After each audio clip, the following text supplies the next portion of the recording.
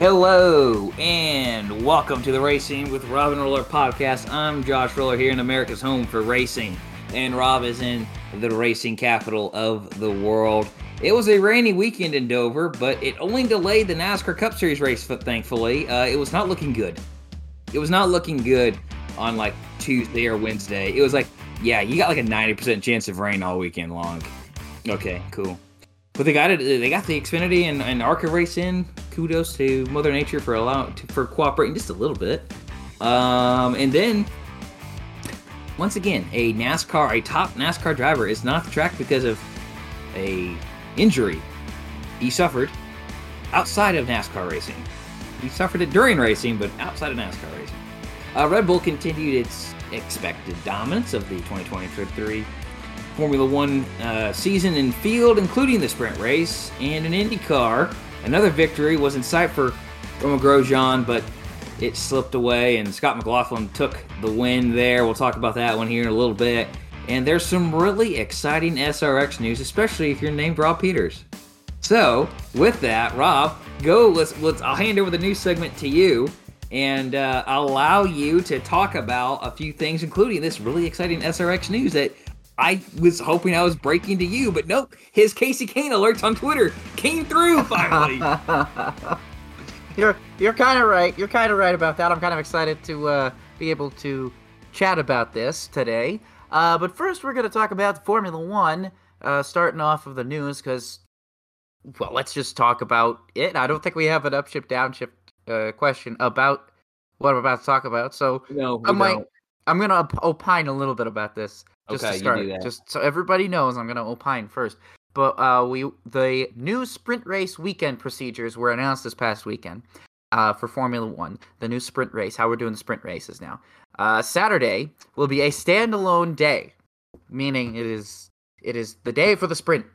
It is the day for the sprint, with qualifying for the sprint race before the sprint race. Meanwhile, Friday we'll practice and then qualify for the race on Sunday. So all of Saturday is now entirely dedicated to the sprint race. Yep. Here's my opining about this. What the heck is the point of the sprint race now? What is the point of it? I don't know. Extra points. Extra points? To get 8 extra points. That's it. What? Fastest lap was extra points. Qualifying on pole was extra points. Like, what? Okay. And this doesn't have any... It's not an officially recognized World Championship event either. Which also kind of counters... Like, hey, we're still going to give you points, even though we're not going to give you credit for a win here. Yeah, exactly. Even if you win, nothing really... See, this is what I don't like. The thing I didn't mind about the sprint races in Formula One was because they were essentially just used like heat races. And I didn't mind that. Do it for Daytona. Yeah, I didn't mind it. I thought heat races, Formula One trying to spice things up by throwing in a heat race. Yeah. I thought it was not a bad idea. I thought it was an interesting way to make qualifying more exciting. And I thought it worked last year. But then this what is it? What are we doing here? I don't even is it I just have no idea what the point of this was. Max Verstappen said they should.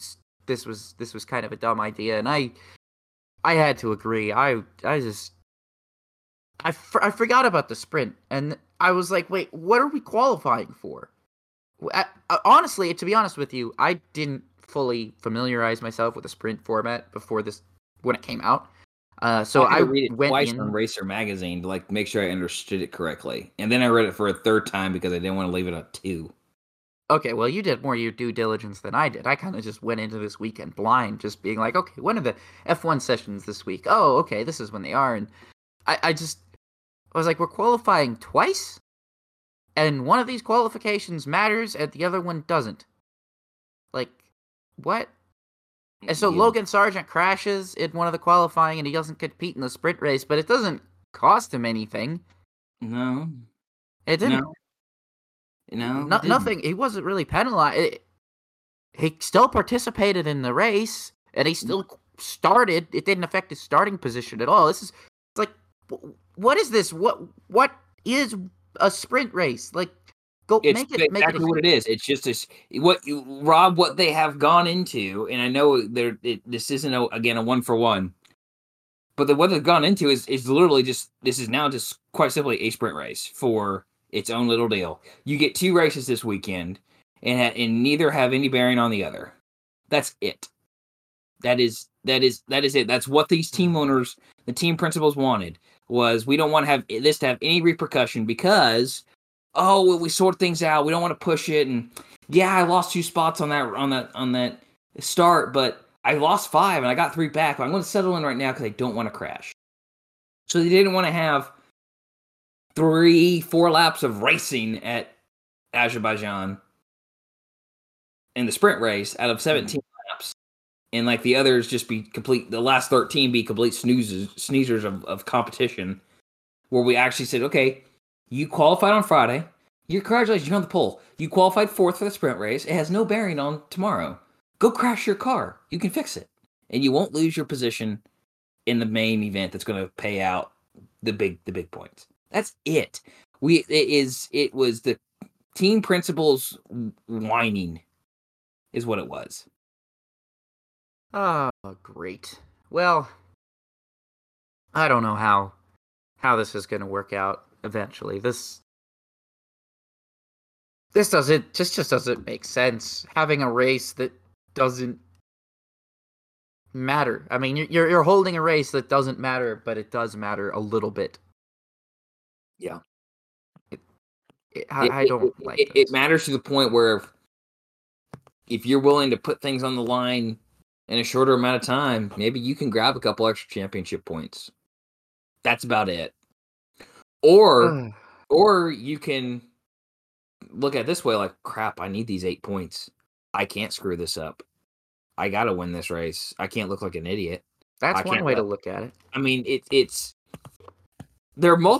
isn't like a coin where there's 2 sides, man. This is one of those like 10-sided die where you're like, it can land on anything, and it matters.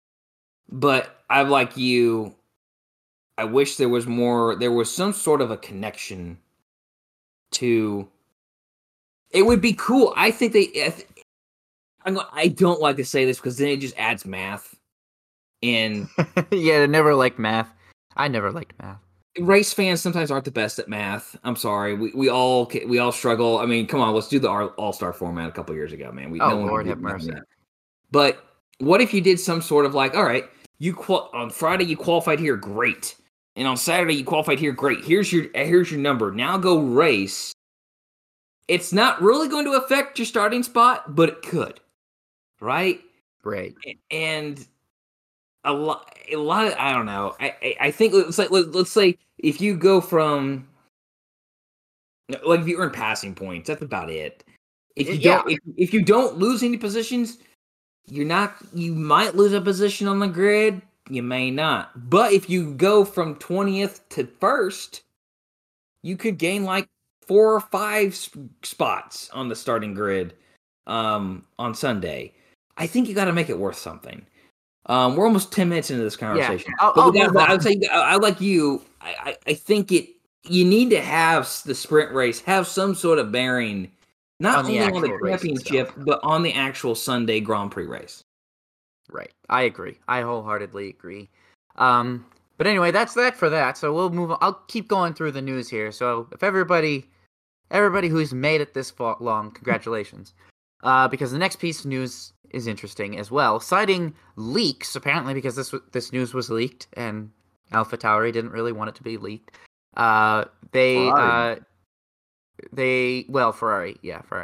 AlphaTauri was released the statement that Franz Tost, the longtime team principal, will be leaving the team at the conclusion of the 2023 season, a position he has held since 2006.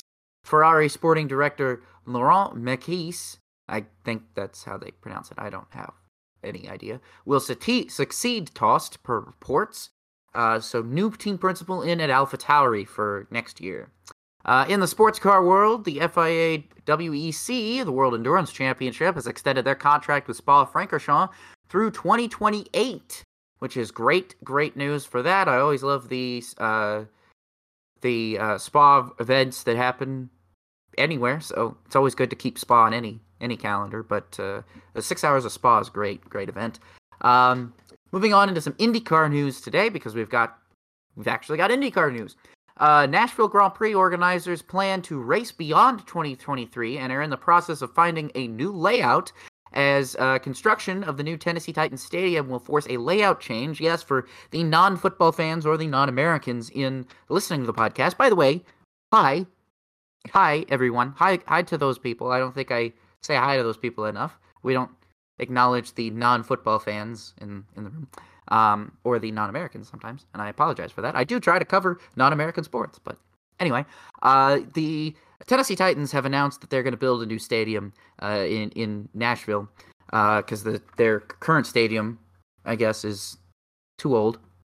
1999 is too old of a stadium now. They won a Super Bowl. Oh yeah, that's a thing. So because everyone gets a Super Bowl unless you're Phoenix, and you get like one every 3 years. I want the Super Bowl at Indianapolis again. Gosh darn it! Why hasn't Jerry Jones and the Dallas Cowboys got another Super Bowl? Why? No, actually, that's a good question, because if there's any place that could probably host the Super Bowl, it should be there, right? Right. They should be the one getting multiple Super Bowls, like not Arizona or Tampa Bay. Like what? Super Bowls, but why has like a place with an actual a roof? And same thing goes for Indianapolis too. Like, does Phoenix really need to have 3 or Super Bowls since the last time those two had one? Really? I don't know. Yeah, hey man, there's a lot of places that need another Super Bowl. It's crazy, When was the last time? It's like if the new Chicago deal goes through, probably we'll see a. Oh, absolutely, you'll see. Chicago will have a Super Bowl. That's absolutely you will. But back to racing. Like I said, so there's going to be a new stadium, and as IndyCar fans know, that the layout around the streets of Nashville goes around the parking lot of the Nissan Stadium, which is the current stadium that's there. So they're going to have to change the layout. Will it involve the bridge? Who knows? That's probably the biggest question. I mean, that's like the biggest. That's like the big part about like the Nashville course is like that's their eye-catching, eye candy thing. That's their signature thing is racing over that bridge. I bet it will be. They'll have to find some kind of way to do the bridge, to include the bridge, right? I mean, you can't not at that point. I mean, it's the staple of the track now. Yeah, it is the pagoda. Nashville. Yeah, a little bit. Yeah, Korean Veterans Memorial Bridge. I think that's what it's called. Korean War Memorial Veterans Bridge. There we go. More IndyCar news. This is actually good. We talked about the FIA WEC doing contract extensions. IndyCar and Barber Motorsports Park also announced an extension to keep the series at the track until 2027, which is big news because that's a beautiful track down there in Barber. My good friend Joe Spears was down there this weekend, sending me pictures. Absolutely love seeing some of those pictures. Such a beautiful racetrack. As you know, our favorite word on the show is picturesque. That's the most picturesque racetrack. I mean, that's beautiful. That's like what I imagine Sonoma is like in the winter. Honestly, I mean, just such a beautiful, beautiful racetrack.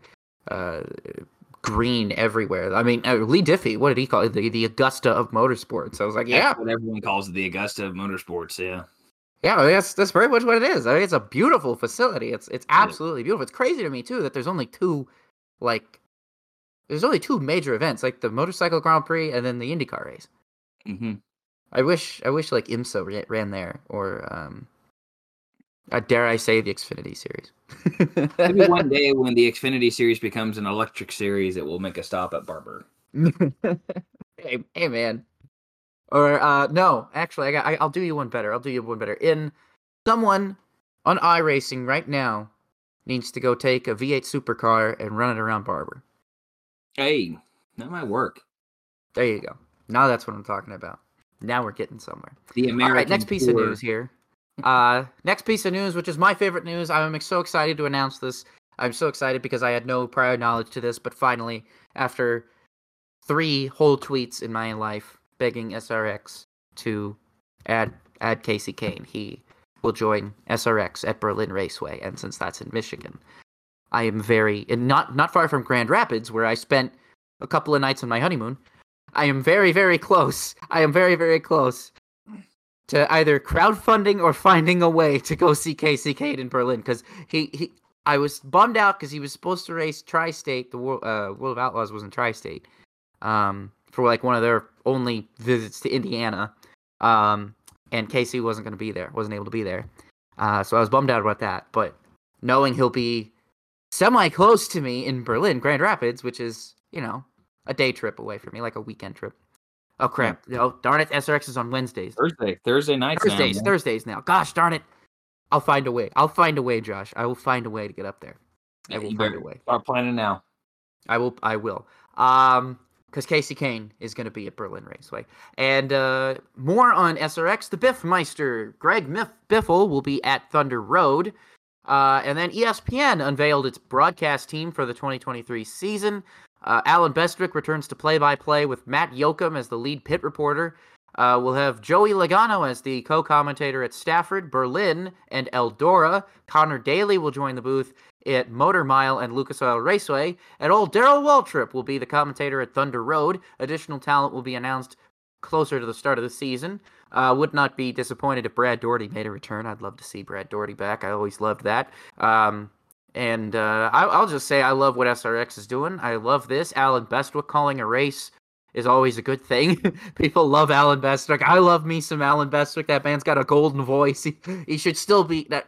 No offense to Lee Diffie, and I know there's a lot of people who are praising how great the IndyCar coverage is, and don't get me wrong, the IndyCar coverage is great. But dude, let me hear Alan. I love Alan Bestwick. I love that he's on the PA at IMS. I love that he's on PA at IMS. I love when I love him and Dave Calabro. I'm sad Bob Jenkins is no longer with us, because I liked when it was Bob Jenkins and Alan Bestwick. I thought he had that voice. Yeah. Oh, there was nothing better than just walking up and down the speedway and hearing both of those voices, like greet you, like talk to you. I mean, it was magical. It felt like I was in a magical place, hearing both of those voices over the loudspeaker, the PA, just walking up and down Gasoline Alley like on a random practice day. It felt like I was in a magical place. So I love Alan Bestwick. I love hearing his voice. And I tell the story all the time, and at risk of going long, I promise I'm not going to go long. This is why I like Alan Bestwick. But I will say that I have not peed next to him like I have Jerry Punch. But I have said hi to him in the lunch line before at the media center. So, my story is one day I'm like, this is my first year. I think this was my first year, maybe second year covering the race, the 500, and I'm just going to the bathroom at the urinal, and Jerry Punch walks in and takes the urinal next to me and looks at me and stares and says, "Hey, how you doing?" And he's in his fire suit. He's in his fire suit, right? And I'm sitting here, and I was 20. I was 20. I hadn't yet turned 21, I think. And I was just sitting there as a 20-year-old covering the race for the first time, thinking, Jerry Punch just said, "Hey, how you doing?" to me while I was taking a pee. This is amazing. This is the coolest story of my life. This is still the cool. So Alan Bestwick, love him because, like I said hi to him, but I haven't had an interaction with him like I have with Jerry Punch. Yeah, I've had a interaction. So I'm glad everybody got to learn that little story about me that I shared that moment with Dr. Jerry Punch. I said hi to him back. I didn't introduce myself at all because, in all honesty, I was sitting there thinking most of the time, I was like, did this guy really pick the urinal next to me when there's two more? Like, he picked the next. I was more concerned about the urinal etiquette. You know what I mean? I was more concerned about that. Hey, folks. Jay Punch just blocked Rob on Twitter. No, I hope not. I wasn't mad, I promise. I just loved how he came and stood right next to me. full ESPN fire suit. Like he's still hooked up. Like he had the headphones were like beside his like around his neck and everything, and he got all the wires coming out. He's got his the microphone is like tucked into it or attached to his belt or whatever, and he's just walked in casually to the media center bathroom and right next to me. So that's the story I always tell because it's funny now, and I love it. It's a good but it's more to the reason why I think the ESPN broadcasters were always some of the best. It goes to that whole, I miss ESPN broadcasting races in general because I think their on-air personalities always had such great personalities themselves. And, the way they acted on TV is honestly kind of the way they are in real life. So just pretty cool. So at risk of going on even longer now that I've said that, told everybody that fun story that maybe we can make into a clip on the show. I don't know. We'll talk about some Supercars news because this is really cool. And speaking of me trying to scrounge up money, I am still unemployed. I want to go to races. Somebody hire me. Shane Van Gisbergen, the Supercars points leader and absolute wunderking of that series right now ever since Scotty Mac left, is expected to be announced as Trackhouse's Project 91 driver for the Chicago Street Race per Speed Cafe. How about that? Now I see. It's like, when else am I going to get another opportunity? When am I going to get an opportunity to see Shane Van Gisbergen race in person? Like, when is that going to present itself to me again? I don't know. I don't know if it ever will. So, if you're like me in the Indy area and thinking, I don't know if I want to go see the Chicago Street Course or not, go see SVG. I think you should. Take a train like I'm probably going to do, but go see SVG. Let me see. Hold on a second. Go real quick. Let me see if I can make your life any more complicated. No, never mind. I can't. Never mind. Move on. Oh, well. You were going to try. I was going to try. Yeah. Oh, well. All right. Let's move on to some NASCAR news because we got more drivers. Last week we talked about the 75 greatest drivers and said, and you're upshifting, Josh. You were very like, let's see where the rest of the who else is added. Well, we do know some more drivers that have been added. Ron Hornaday Jr., Jeff Burton, Bobby Labonte, and Dale Earnhardt Jr. In all honesty, I don't have an issue with those additions. I think they're proper additions. There were a lot of people talking about, Dale Earnhardt Jr. for sure, Ron Hornaday as well. Jeff Burton, Bobby Labonte. I think the thing about those two drivers that a lot of people have to understand, and even myself, because I struggled to remember that I grew up with Bobby Labonte dominating all the time, and then by the time I was 8, 9, 10, Bobby Labonte was more or less unfortunately irrelevant, and kind of perpetually 28th at most races. I'm sorry. I mean, well, he's a 2-time NASCAR champion. He's got exactly. He's a champion. Championship too. And even for me, I had to look at that and go back and remember. I was like, dude, remember when you were 5 and that dude completely dominated the Winston Cup season? This is why when they announced all they didn't announce one today, I don't think, because of the race running today at Dover. Mm-hmm. But there's 10 more still to be announced. They've announced 15. When we have announced all of them, I cannot wait to sit down and debate with you, because I know there will be debate about the 25 they selected. I'm like, well, who do they leave off that we think should have been on here and not this person? Yeah, right, for sure. So I can't wait to talk to you about that. Personally, I can't, and see how the debate as well. Oh yeah, it's going to be a hotly debated topic all over Twitter. So very hotly debated. So yeah. I'm curious to see who else, but so far, yeah, I've got no real notes on these 4 additions. I think they're good picks, especially Dale Jr. and Ron Hornaday. It's good to see Ron Hornaday get the recognition he deserves. Especially, I like to see them adding as many drivers not from the Cup Series as they are, like Busch Series standouts, especially modified standouts. I'm just curious. I'm excited. I'm excited. I'll be excited to see where it goes from there. Yeah. More NASCAR news. This is going to be interesting. NASCAR and SiriusXM Radio announced a multi-year deal, broadcasting agreement, along with a continuation of daily shows, which is great. More reason why, again, if I wish I had money so I could subscribe to Sirius and listen to some of this stuff. And Someday. Anyway, next piece of news. Kyle Larson will drive a HendrickCars.com sponsored number 10 for Chevrolet for Colleague Racing. So Kyle Larson's going to race for Colleague Racing in the number 10 at Darlington. And it is technically a throwback, I guess. It's not, but it is.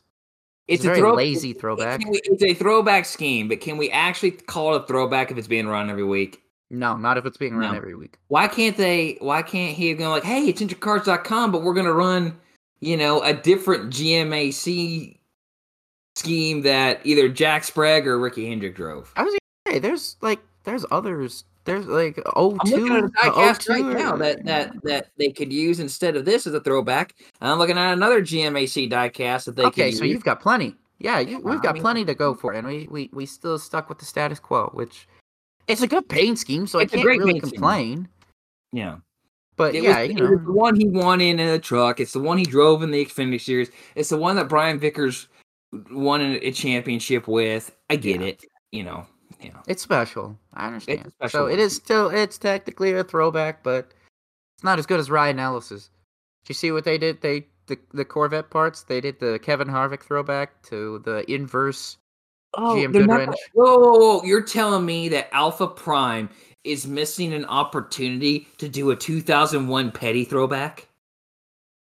Look, Tommy Joe Martins talked about it. I don't know. I thought he was going to do it too, but I guess. Oh man, Tommy Joe Martins. I thought Tommy Joe Martins was talking about like actually doing that. I thought that was something he was. Like you mentioned, hold on, you can't tweet that. You can't respond to someone going, waiting on the Darlington throwback schemes for John Andretti, Buckshot Jones, and Kyle Petty. Yeah, I mean, I think we all want Adam Petty, and then you come out here and you honor Kevin Harvick. He's retiring. Who cares? I'm sorry, I'm going crazy. I want more Adam Petty tributes. Adam Petty doesn't get enough tributes anymore because it's been 23 years. I need just one. I need one time for the Sprint PCS black and red and silver 45 to be run just once. I will sign up for a pre-order to that diecast because I will want it. Rightfully so. All right, we've got a big interesting little Stern bomb nugget that we could talk about now. Adam Stern tweeted Monday night that NASCAR executives are meeting with digital media companies following Fox and NBC's exclusive renegotiation window ending. Stern noted that NASCAR, quote, could look to carve out a midsummer package for a digital company. Very, very interesting tweet to note, because I guess NASCAR is looking for a streaming partner, which they should be, first and foremost. You want to continue. Stern did follow up noting that NASCAR expects and hopes to continue their relationship with Fox and NBC. So that's still happening, even though we all complain about Fox's coverage, and we will continue to complain about Fox's coverage as long as they're zooming in on every single car and focusing on children and whatever else they decide to not show the cars. But it would be interesting to see what this digital package comes to. Obviously, I don't think they could take it off broadcast. You can't take this off cable broadcast. It has to be a simulcast thing. But at the same time, you have to entice the company to want to have it. You can't just say, yeah, NBC's going to broadcast the race, but, Amazon, you can air it too. They're not going to do that. I would wonder, I think first and foremost, they've got to get all NASCAR races on Peacock. First and foremost, that's the number one thing. All of NBC's they got to get that contract thing out that says they can put USA Network races on Peacock. What you own the bloody company? I've ranted about this before. You own the bloody company. Just walk in there as a CEO and say, "Hey, I'm going to pull rank, and we're going to rip this contract up, and we're going to do this now." I mean, got a lawyer to draw up an amendment to the contract. All you got to do. That's all you got to do. Why? It's to me, I think big tech companies think we're stupid. I think they do. Because that's complicated. Like, this is a simple algorithm push of a button. All right, now it's streaming. That's all it is. It's not like we got to aim all these satellites in the right direction. We got to sundial, make sure that's in the right spot, and we got to have this guy hold up a metal antenna. Now we can stream. It's not that difficult. Yeah. But they think we're stupid. I don't know. But here's the thing. I understand.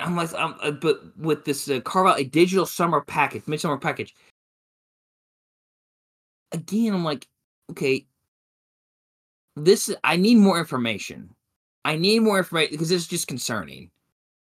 And with the direction of, we've seen the decision that of the yellow, blue, and red making lately, I don't trust what I'm hearing. And I'm going directly to the worst possible deal. Saying, yeah, we're going to take 3 races away from Fox and NBC, and we're going to give them to this streaming service. And so now you got to go to the streaming service to watch the race. And it won't be on broadcast TV. That would be bad. That's exactly what I'm worried about, too. It would be bad, but like, some people think a 550 horsepower package is good, right? They're wrong. The same people making this decision. Well, I'll say something else, and I'm gonna be straight. I'm gonna be absolutely straight with everybody. I did not watch any Thursday Night Football except for the Seahawks game, and that's because I didn't want to have to subscribe to Amazon Prime just to watch one football game a week. And this is the thing, like, if you're going to go to streaming, you have to entice people. You have to give people their money's worth. You can't just put 1, 2, maybe 3 races. I mean, they're only going to subscribe for a month or maybe 2 months and then unsubscribe. Like, what they need to do is they need to get, all right, whoever your TV partners are going to be, those are your main partners, right? Mm-hmm. And say, all right, for the races you are not putting on your streaming service. So you look at, if it's Fox, you don't have one. Guess what? All 18 of your races are going to be on this streaming service. NBC, you have 10 races on Peacock or however many it is. 10 races on USA Network. Those 10 races, since they're not on Peacock, are going to be on this streaming service. Oh, and by the way, we're going to throw the trucks on there too because, I mean, why the heck not? I mean, gosh, it's why we lost Camping World, because we couldn't satisfy them with the broadcast. So we're going to give them to someone completely new. Why not just... Well, that's something we should be doing anyway. The truck series needs a new broadcast home, and I hate to say it. ESPN. Okay, thank you. I'm sorry. Allergies are acting. Nice. But this is, I don't know, man. I think they kind of have to balance things. NASCAR's juggling a lot of crap right now.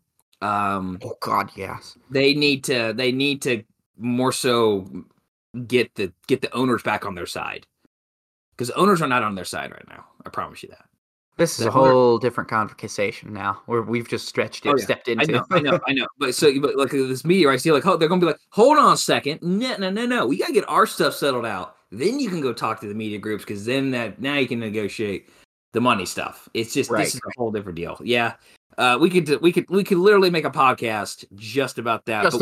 Yeah, we're 34 minutes in. Rob, what's the last piece of news here? I still got news. I still got some news to talk about, because in addition to that, we had Alex Bowman. He's going to be sidelined for about 3 or 4 weeks. Well, now 3 or 4 weeks starting this week. Yeah, so this is week 1. Retroactively to last week. Yeah. His first race he missed the race at Dover, if you watched it.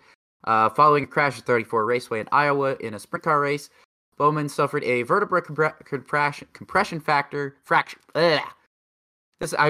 We should really do this in multiple takes, but I'm not going to do it.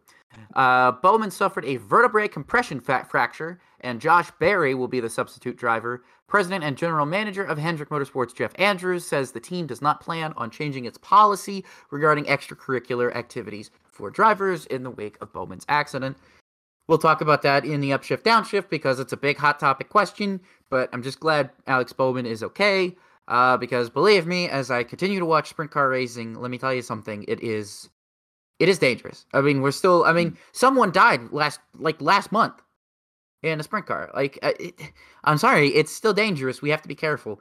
As much as I love sprint car racing, as much as I think it's great, sprint and midget racing, I think it's all great. It's got a serious safety problem that needs to be addressed, and it has not been addressed. I mean, we lost Brian Clausen how long ago now? We lost Jason Leffler how long ago? And we're still remembering them. We're still missing them. But the things that unfortunately proved fatal for them are still proving fatal for other drivers, or in this case, injuring other drivers. I'm sorry, I don't know what there is to fix it. I don't know what kind of safety measures sprint car racing could take to fix some of these things, but there is still a major problem with driver injuries in the dirt world, especially within sprint and midget racing. And something needs to be done. I don't know what can be done. I don't know. I'm not an expert there, but it is very concerning to me to enjoy going to sprint car races now and midget races, and just genuinely having that little bit of fear again, knowing someone could die. And I don't really like going to motor racing events where that fear is present. You know, obviously it's always there anytime you go to a race, but when it's in the front of your mind instead of the back of your mind, it's a lot, it's a lot more anxiety inducing. So that's all I'm going to say about that before we get to the upshift downshift, because we now want to move on. We're going to move on to our featured paint scheme, and I'm very glad you picked this one. This is a great pick for you, Josh. So I'm going to turn the keys back over to you because it's your week to lead. You take us through the featured paint scheme. Well, yeah, I mean, I picked this one even before what happened today at Dover. Ryan Truex. Let's do our favorite Ryan Truex paint scheme. Ryan's been very much a journeyman in his NASCAR career. I mean, there's no nice way to put that. He has been a journeyman. He is. I can't think of an MLB baseball player or NBA player that has spent more time at different teams than him. I can think of some football players. You know, that's true. It's true. There's a lot of football players that have probably been through as many teams as Ryan Truex has at this point. That are you thinking? Oh crap! What's his name? We're going back to football. No, we're going back. Let's hold on. Stop. We hit a wall. We're going back to the paint scheme. Rob, what's your favorite pick for Ryan Truex's paint schemes? Well, this one is. I got to be honest with you. I had to refamiliarize myself with a lot of them, because, like you said, there's been a journeyman. He's had to scrounge up so many different sponsors throughout his life, and I think the one that I guess I associate the most with him is Borla Exhaust. That's a company that I believe has been with him. I don't know if they're still with him, but they were with him for a long time, and I just had to go with the Borla Exhaust scheme from when he was at BK Racing. And when BK Racing was just literally hiring any young driver, even if they didn't have any money, and just throwing them in terrible rides. And then, like, they did this to Ryan Truex, they did this to Alex Bowman, they did this to Jeff Burton. Like, they completely, I mean, sans Alex Bowman, I mean, they basically derailed a bunch of these guys' careers by putting them in awful cars. Well, and Ryan Truex, no offense to Ryan, had no business being a Cup. Not at that time. Not at that time, no. And, well, to be fair, neither did Jeb. That's true. Which also speaks more volumes to just NASCAR's credential system, but different conversation. Again, both of these drivers are good now. Yeah. But when they were in Cup, they probably shouldn't have been in Cup. Right. But BK Racing had other ideas. They were not content racing David Rudiman and Travis Kvapil. They needed to go bigger and bolder, and Parker Kligerman wasn't available at the time. So they would have other guys. Thank goodness Parker Kligerman wasn't available. Yeah, he wasn't available at the time, but then he became available like by April of 2014. Thank you, Parker, for not going to BK Racing. Okay, I'm not. It would have been better than Swan Racing. Oh, yeah. And BK Racing absorbed Swan Racing, but took Cole Witt because Cole Witt had the sponsorship. But no one remembers Swan Racing, and that's a good thing. Because you don't hold it over Parker Kligerman's head. I miss its inception. Its predecessor, Inception Motorsports. Yes, those were some slick schemes, man. I just like the fact that they called themselves Inception Motorsports, like right after the movie Inception came out. Perfect SEO. I know it was. I just loved that. Brock Beard. I think I've brought up Brock Beard before. When his starting grid videos, whenever he would introduce David Stremme, driving for the Inception Motorsports number 30 car at the time, he would play the Inception theme. Yeah. Over an image of just Stremme qualifying, just a quick little video of Stremme qualifying with the. I loved it. It made me laugh like uncontrollably when he started doing that. But okay, back to the point. I love this Borla exhaust scheme on Ryan Truex. I thought it was a great scheme. I mean, it's flat black, yes, but it's got realistic flames on the side. I mean, you can't go and plus Borla exhausts make everything sound better. Okay? Borla exhaust really does make everything sound better. I mean, they could basically make an X pipe if they wanted to and make it sound beautiful again. I'm a big fan of it. I love this paint scheme just because of that simplicity. I mean, it was a simple paint scheme, but it told you exactly what the company did. It was Borla exhausts, and they had a giant exhaust on the side of the car with that realistic flames coming out of it. I mean, it looked cool. It honestly did. It objectively did. I was always a big fan of this car that Ryan Truex ran. So, in celebration of Truex finally getting that first Xfinity victory, I'll talk about how he had a really good Cup car, even though it looked good, even though it wasn't fast by any means. No. Last week I picked the very first scheme a driver drove in an Xfinity Series, and I'm doing it here again today. I'm going with he drove this also on a Gen 4 and a nationwide COT. Michael Waltrip Racing number 00 Napa Auto Parts, Toyota. And Truex made 3 starts in this. It was exceptionally simple. Blue, orange numbers, and yellow trim. And then slap on the Napa logos. Exceptionally simple. Maybe arguably to a fault too simple, but as like you, I had to refresh my knowledge, and I'm like, gosh, I can't pick the AlphaTauri scheme. That one just wasn't good. And the Colleague scheme also was not good when he drove. Everyone forgets he drove for Colleague. I didn't forget, but I had to remind myself again. He drove for Colleague, and I'm sorry, that paint scheme was cursed. That paint scheme is at the very bottom of the NASCAR iceberg of cursed paint schemes. So, that one was not good. Couldn't pick it. And Colleague rarely misses, in my opinion, on paint schemes. But yeah, this one, really fun.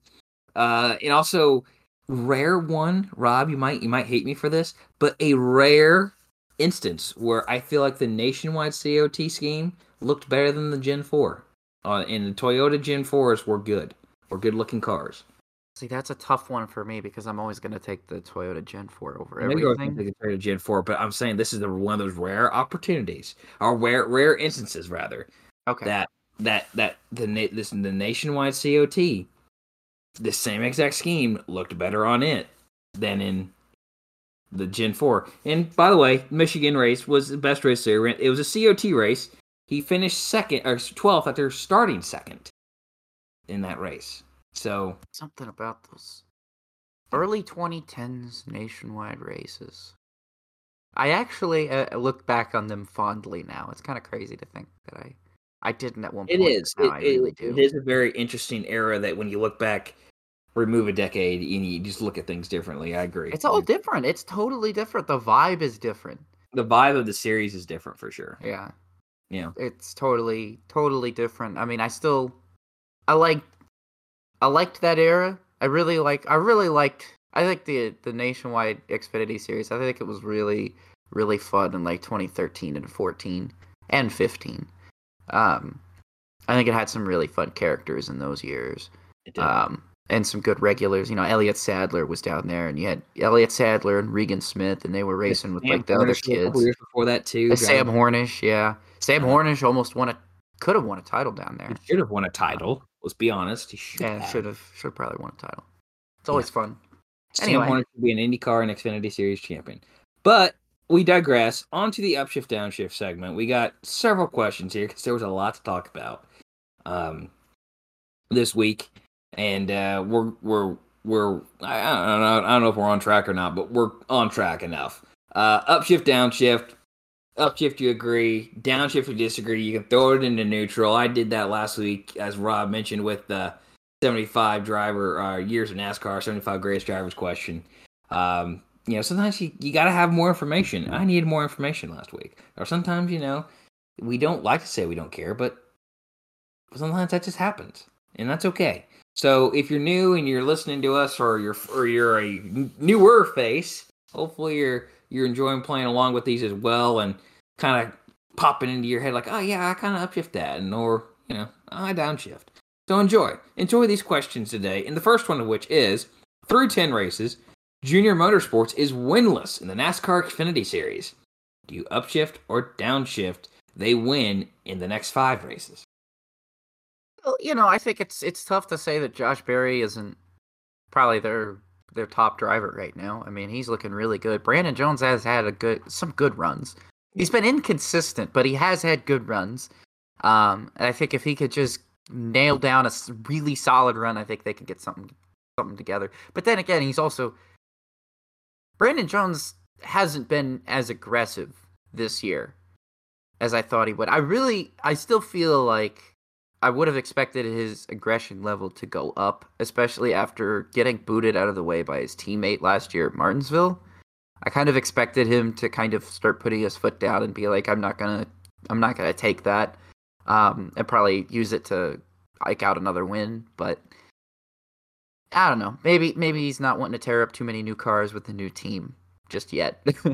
I don't know, but I think Josh Berry could probably get it done. I mean, the Xfinity Series, it's gonna be a while till they're on a short track again. But Josh Berry can win on a mile and a half if he has to.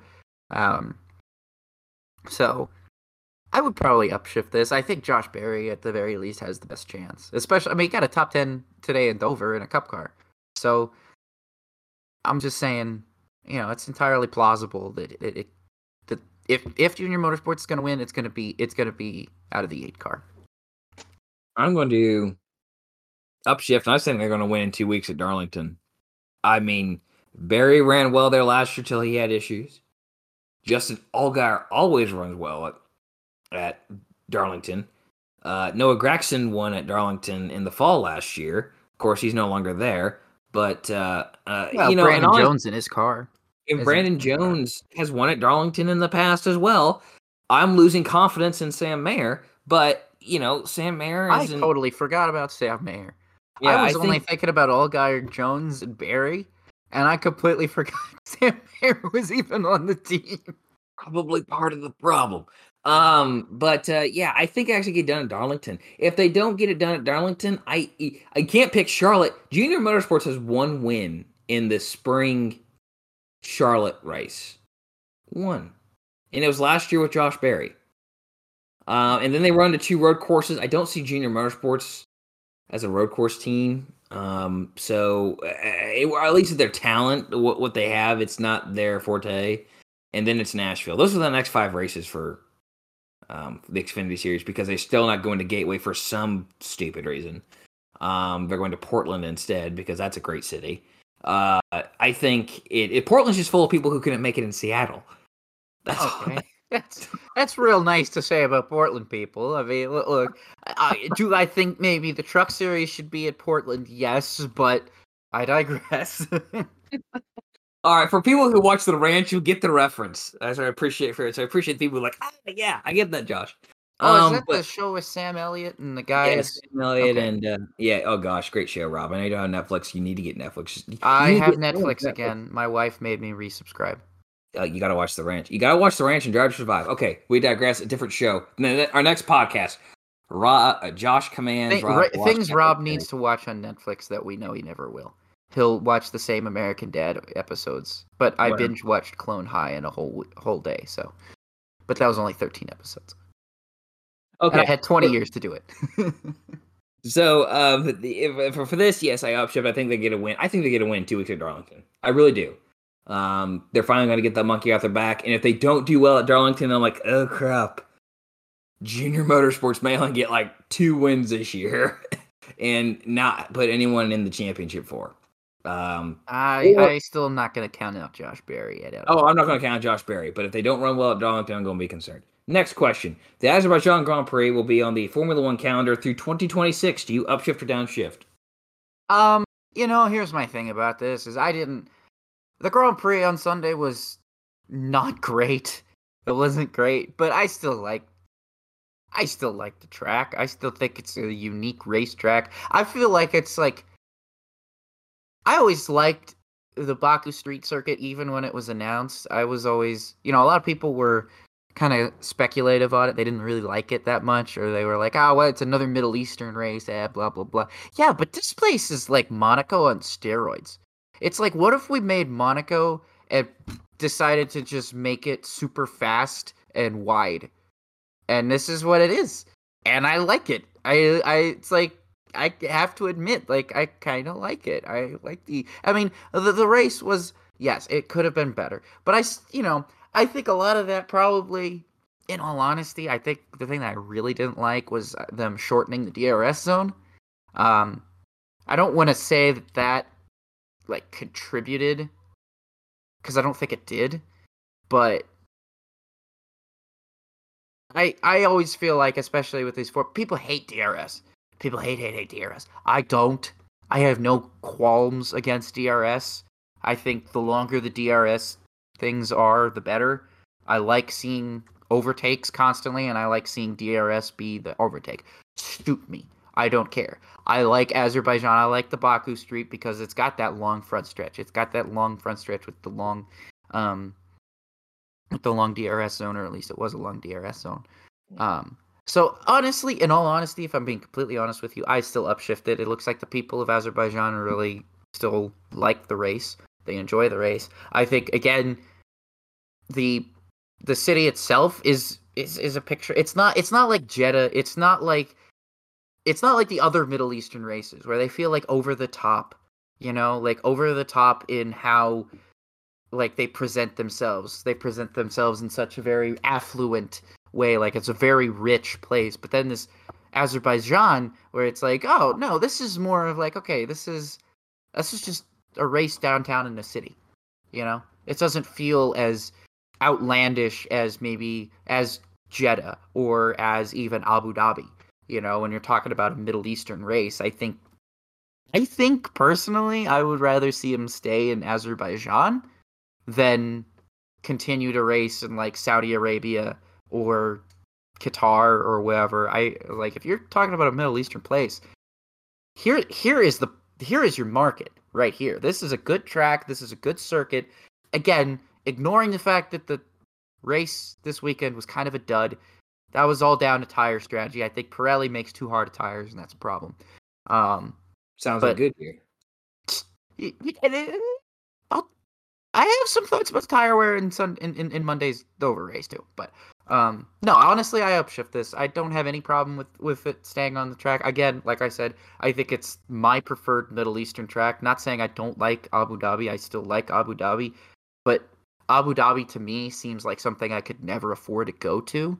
Whereas I feel like if in some odd universe I'm ever in Azerbaijan, I never will be. But if I ever was, this is a place I could probably afford to go see a Grand Prix. More than anything, I'm going to upshift that they only got a 3-year extension, because it seems like every single time we're seeing a track getting an extension or a country getting an extension, it's like 10 years. I'm like, that's a big commitment, right? Yeah. I don't really have much more to add other than I will say I would probably say I prefer this one compared to other Middle Eastern races. So yeah, I can upshift this one. I mean, you look at the fan environment in Azerbaijan comparatively, it looks better. I think it is. I 100%. I think you're right about that. I think you hit the nail on the head in your description of the fan base there and the relatability. Why do people love to reminisce about the late NASCAR days gone by, because you could relate to people more. You can relate to the cars. Here, I think you can relate to you and I can relate to the people there going to those races where like absolutely you go to Saudi Arabia like, well, I don't make six figures above 500,000, so I can't go here. I'm not going to be welcome. They're going to say like, how much money do you have in your bank? 499,999. Not enough money, can't get in. So I think that's kind of. I was about to say that's more money than I got. Yeah, I was like, I think that's way some of the other races are approached. So I would say Azerbaijan. I'm not a fan of the location. I'm a fan of I like the it. length of the It's cool. extension. Race around a castle, dude. I mean, Awesome. picturesque, yes, but other factors. But the fans seem to very much support it. So yeah, I will upshift it. I'll upshift that one for now. It's a track where you can reach 200-mile-an-hour speeds and drive by a castle. That's my final thought on that. I just that's why I like it. Fair enough. Do you upshift or downshift that Romain Grosjean's team should have let him know that he was running low on push to pass? This one is really interesting, and I left this in just because I felt like I could have taken it out, but I left it in just because I thought it was interesting to talk about this. So I sat in on the press conference on Sunday, and people were asking Grosjean obviously about this. It didn't seem like it seemed more like this was a glitch in the system. And I don't. Should the team have maybe told him, "Hey, the system glitched and you don't have any push to pass"? Yeah, probably. And they kind of did after the race, but they didn't during the race. So he was kind of left confused and kind of a sitting duck out there without any of it. I'm more concerned about the fact that there was a glitch in the push to pass, because that, to me, when you have a glitch in the push to pass, then all of a sudden you are at a competitive disadvantage from everybody else in the field. Right? Like, you just are. I mean, that would be like in F1 losing DRS. You're just at a competitive disadvantage. You don't have an advantage that other people have. I think that's more problematic.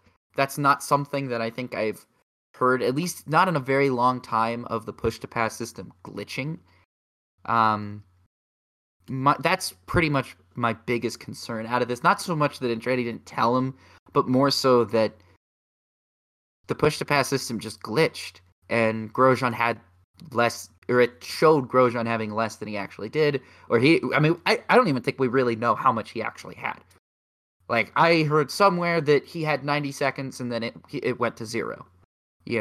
So like he had used some of it, and then he thought he still had some left, and then all of a sudden it went to 0.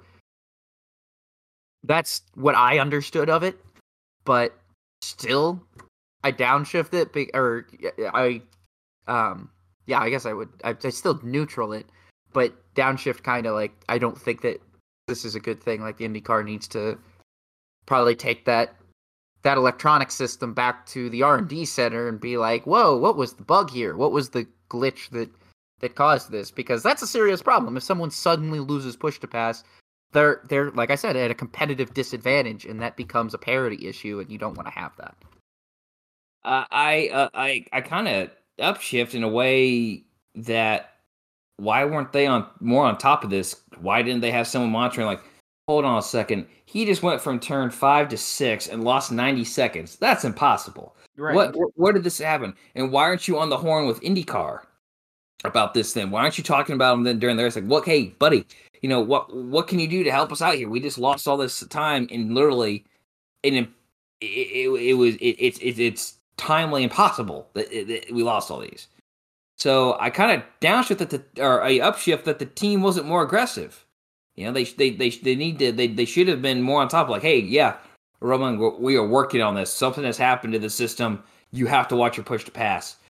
We don't know what happened to him, because I think he used some going down a straight, and I don't know if that 13 seconds would have helped him out anywhere down the line, but all of a sudden he went from like 15 to 2, and he thought he had another 70 in the bank. So, yeah, not I feel like the team definitely should have been more proactive in monitoring that and talking with IndyCar. I just pulled up the transcript to the press conference where he mentioned it, and I'll quote for him. He says, Roman says, Maybe I just had a brain freeze and it actually went down. That's what I thought. I thought it was at 99. The next thing, it was at 0. We're just going to have a look. Maybe it's a glitch in the dashboard software. I don't know. I don't feel like I used 200 seconds. I just want to make sure we understand what happened. He didn't feel like it would change a lot because Scott and Will were on better tire strategy than him. But yeah. And then here's the thing too: IndyCar should be able to tell how many seconds he used. Yeah, I agree. I agree with that too. If the car you have 0 push to pass left, and IndyCar says, "Yeah, you only use 110." Well, hold on. Yeah, exactly. Like, I should still have you should still have push to pass left. But yeah, no, that's really where I did downshift. Where if this is a situation where Roman literally just didn't pay attention to how much push to pass he was using, then that's different. But if this was what he says, but at that point, the team still got to tell him, "Hey, buddy, we're just letting you know. Hey, you got 50 seconds left." The team then should have told him, right? That's a situation where the team's got to relay to him that information, like, "Hey, bud, you're burning up too much push to pass." But this is a situation where, like, if it's a glitch, if what Roman is saying is that it really was a glitch and the team didn't catch it or whatever, then yikers! That's a whole nother can of worms we got to open up, and IndyCar's got to look into this software, because if that happens to someone else, again, like I said, it's a massive competitive disadvantage. Massive. All right, next one. Brad Keselowski asked his team to check on William Byron's SMT data to see what he did differently than him on a restart. Do you upshift or downshift this, Rob? I thought it was interesting. I honestly was like, okay. I thought that was interesting. I have to upshift it because, especially when you're trying to learn from your competitors, you're trying to get better. I mean, especially in the NASCAR paddock, you can always learn from one another. I mean, it used to be that way, I think. There used to be a time where, at least from what I've understood from interviews and reading stories, that it was not uncommon for drivers to give other drivers advice on how to race. The better lines, when to brake, when to gas, how to judge lines, how to do all that. Now, the drivers don't tend to communicate like that, from what I understand, but we have the data. They have the data. So even though Brad can't go to William, probably wouldn't go to William Byron and be like, "Hey, how are you driving this turn? How are you doing that?" Because William's probably not going to tell Brad his secrets or anything. It's not anymore. Dale Earnhardt would tell you how he did it, and then he'd wreck you because if you used it against him. But that was Dale, right? That was how Earnhardt would do it. He'd be perfectly happy to help you as long as you didn't beat him in the process, right? But I think with this new age of drivers, I don't think that's a very common thing anymore. I'm sure it's still done. I'm sure there's still drivers that seek advice from other drivers, especially within teammates. But for another driver from a completely different team, completely other manufacturer to do that, I actually think it's interesting. I think it's really, and it shows Brad's respect level towards Byron. He's willing to look at that and say, okay, well, what's Byron doing differently that I'm not? Byron is got 10 less years than Brad, but Brad is still looking to see what he's doing different. I think that says more about Willie B than anything. And personally, just again, it's what you got to do, I think, in modern NASCAR to succeed, is just look at other drivers' data and compare it to your own, and see where they're making up time on you. And especially when you have more of that data, I don't think it's necessarily a bad thing. I mean, they do this in other races. I mean, they do it in Formula One. I mean, they tell other drivers. I mean, usually it's their teammates, but it's not usually from a different team. But even then, I can't say I have a problem with it. Rob, I'm going to disagree. I'm going to downshift. Okay, disagree with me. That's what makes for a good show. I disagree. I don't like that it comes that easy, right? You're able to say, "Hey, man, what's he doing different than me?" It's like the world today. We hold two people's hands. Why don't you go I got beat on that restart. And I've won 2 NASCAR championships. I've been driving since I was able to walk. My dad was a race car driver. I think maybe his grandpa was too. I could be mistaken. But anyways, I'm going on here like you have years of racing knowledge. Start scrolling through that proverbial Rolodex of what can I do differently on this restart where I won't get beat. Right? Or better yet, all right, I got beat. Man, I still didn't figure it out. Let's go to the in-car camera. That is the most information you should be able to get from a team. It's just the in-car camera. And like, all right, I gotta listen to the revs. I gotta listen to the engine. That's what I gotta listen to. Not like, oh, he braked at this exact point, or started letting off the gas at this exact point on the track. Let off, gassed a little bit, braked, and gassed again. It comes too easy. I never have liked the SMT data sharing. It's not, to me, it's just, I think it takes away from the competition. That's where you make it too equal. All right? Like this right here, like, Brad, learn from your mistake, improve upon it right then. And I'm just using Brad as an example. You can insert any driver here because he isn't the first guy to use this. I don't think this is the first time we probably talked about this on the show, but I'm not a fan of the SMT data. So I downshift 100%. Learn from their mistakes. The more experienced drivers should be able to figure out something to do differently on that restart quicker. The less experienced guys won't. If that is Noah Gragson up there on the restart, he's probably not going to figure it out. But Brad, who has been racing full-time in the Cup Series since 2010, should know how to figure this out. And I know it's a car, it's only the second year we've used the car, but there's still things he can pull from. Like, okay, I was in second. Maybe if I try first. Don't think about this. I'm Brad Keselowski. I don't think Brad walks into this car not knowing the specific gear ratios that he's using. I'm pretty sure he knows that, and he obviously knows where his shift points are. Like, okay, well, let's think about this. Yeah, I think first could work. Let's go there. Instead, he goes, hey, TJ, or whoever's, not maybe he didn't radio TJ, I don't remember who he radioed, but crew chief, tell me what I can do differently. What did William do there? That's cheating, man. It's legal cheating. And it's just not right. I just don't like it.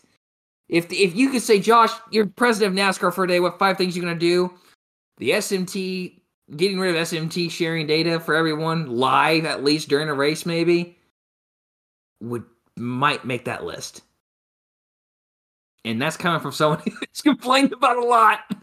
So, yeah, I just don't like it. I don't like it. I downshift 100%. I'm sorry. Hey, man, you're passionate about it. That's what the segment is for. No, it's for. All right, on to the next one here. Do you upshift or downshift IndyCar's policy to allow a pit stop cycle to work its way through if a stopped vehicle is out of harm's way? You know what? I went back and forth on this. And I understand why the drivers want it. I understand why the teams want it. But there was a very good point. Is that caution, the way the caution fell, and because they allowed the pit cycle to play through. Mm-hmm. Yeah. This 3-stop strategy became the dominant strategy. Oh, yeah. And I'm just, because literally IndyCar even posted a graphic before the race that literally laid out the entire strategy for that day. That you had the 2-stopper or the 3-stopper. And they had all the data and everything. And it was like, the 2-stopper had a 91% chance at a victory, and the 3-stopper had a 9% chance. And as soon as they threw that caution, like well after everybody had finished their what would eventually be the second of 3 stops, yep, you just gave everybody on the 3-stop the advantage. You gave everybody on the 3-stop strategy essentially an extra advantage, an extra set of tires, and just we're okay with that. Like I understand why the drivers and teams wanted that. Like, I totally get that, because they don't want their races to be ruined by an ill-timed caution. I understand. Who does? But that's racing. That's racing. That's just how it is. That's just how it is. Sometimes that just happens. You know, Yeah. it would not be the first time that someone wrecked on a sequence of pit stops because, it happens. Cold tires or worn tires are going to cause cars to lose traction. And when they lose traction, they spin. Yeah. It happens. It's happened before and it's going to keep happening. It's going to probably happen at the Indy 500.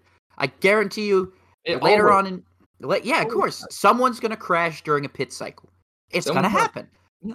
Yeah. You just have to deal with it. And people crashing during pit cycles has destroyed Indy 500s for people in the past. Yeah. I could think of tons of drivers who have had their races entirely derailed by an ill-timed pit stop coming in the middle of a pit cycle. But you're not going to, not throw a yellow for that because that's at an oval track, right? Yeah.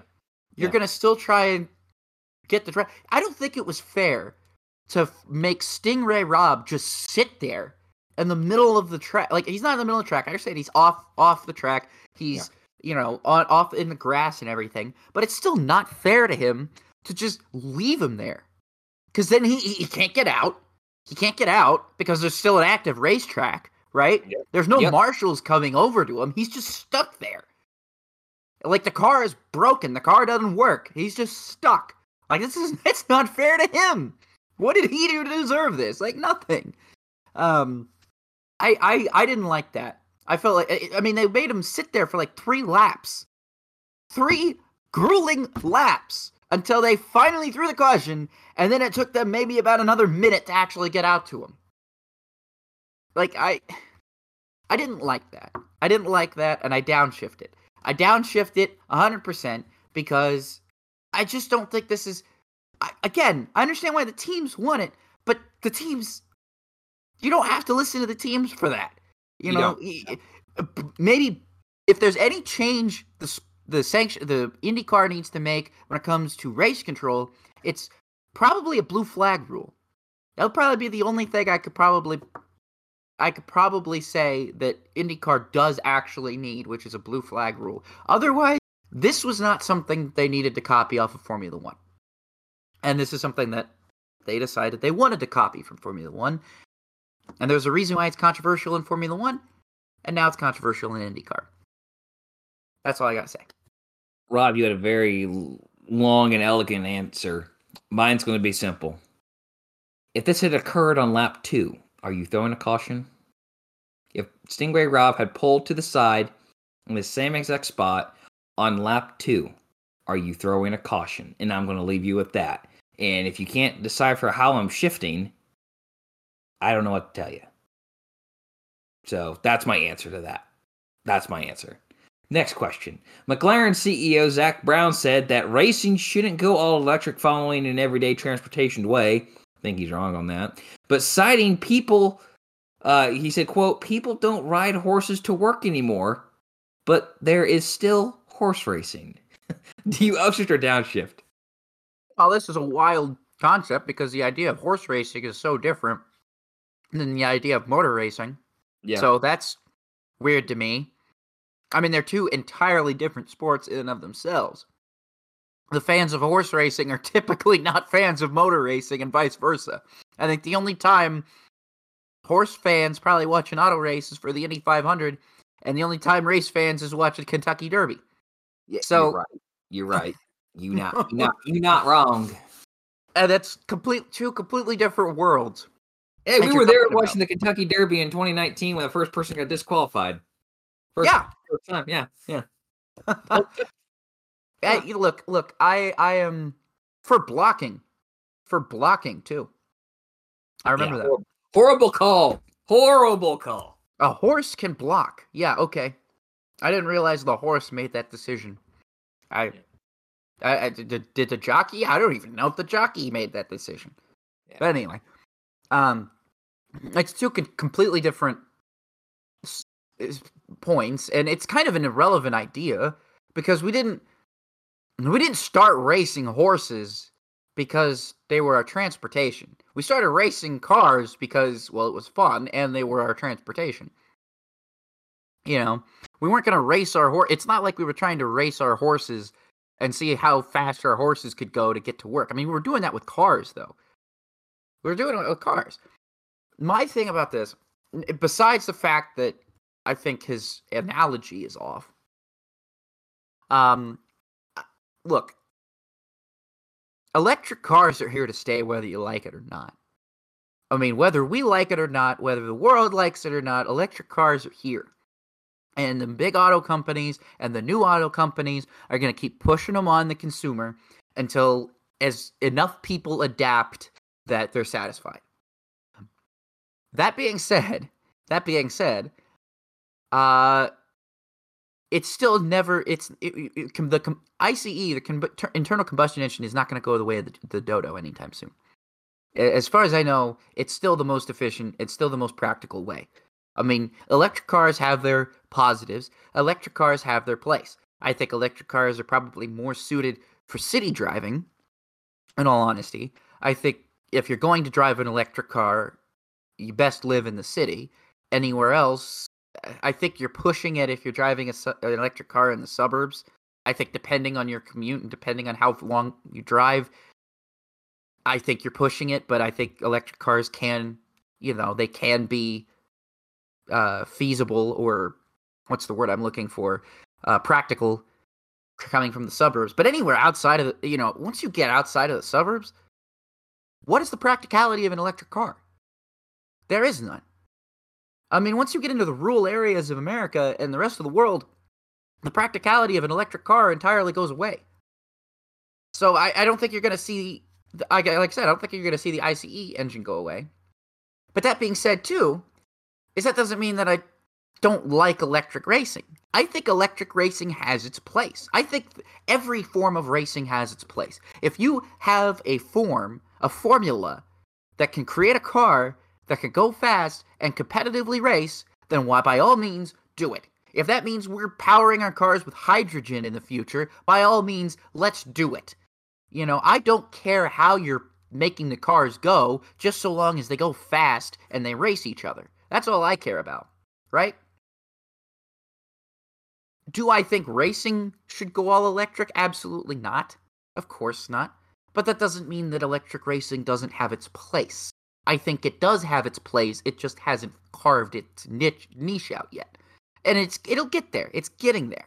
It's still going to take some time. Formula E is doing what they can. They're doing the best they can, I think, to try and sell people on electric car racing. They're making it exciting for race fans who are like me and, again, don't really care what powers the engine as long as it's entertaining. I watched the Moto E, the electric bike racing. I thought it was cool. Didn't know those. It was interesting. It was unique. But is it going to replace, standard MotoGP for me? No, of course not. In the same regard that Formula E is not going to replace Formula 1 or anything for me. Formula 1 is still going to be the top echelon of motorsports in the world. IndyCar is still going to be the top open wheel division in America. NASCAR is still going to be NASCAR in the United States. None of that's going to change, even if they create electric counterparts. I think those racing series are still going to stay the racing series. Like, IndyCar might make some kind of electric hybrid, and that's fine. That's great. NASCAR might make an all-electric touring series. That's fine. But it's not like the Indy 500 and the Cup Series are going to go to all-electric. I don't think that's going to happen. And I don't think that Zach... I don't understand where he's coming from here. He thinks that this is going to happen, or like... I don't think it's going to happen at all. Like, where is this fear that racing is going to go all electric? I don't know where this fear is coming from. I think our road cars, yes, and electric racing is still going to have its place, but to think to the idea that F1 or NASCAR or IndyCar or anything else for that matter is going to go all electric, to me just seems like a little bit alarmist. Especially not now. I think you're looking at maybe another 50 years before that even has an actual threat of happening. I mean, the oil industry is still massive. I mean, destroying the oil industry is going to take a lot more work than just, a few hippies driving electric cars. I mean, this is all an odd statement out of him, but in general, I agree with the idea that racing shouldn't go all electric, but I don't think it will. And I don't agree with the comparison to horse racing as well, because I think those are two completely different beasts, separate in and of each other. And in all honesty, the only way that they could be similar is if betting became a bigger part of motor racing, which it really hasn't as much as I thought it would. I mean, I look, I've placed bets on races before, and I've lost them horribly. Even if you know the sport inside and out, it could still be really, really hard to get that stuff good. Whereas with horse racing, you look at the odds, you make a decent guess, and you've got a solid shot. I mean, in auto racing, it's just too unpredictable. That's all I have to say about that, Josh. I'll turn the thing over to you. I actually thought the people don't ride horses. I thought that was actually good. I like that. I enjoyed that. I think that's a kind of actually a good point. I think myself, but I mean, yeah, I think where he's coming from is there's this rose-colored glasses inside that electric cars are better through and through, and I personally don't think that's true. And yet, I think we still get some people, and he lives in Europe, so it's worse over there than it is over here in the States.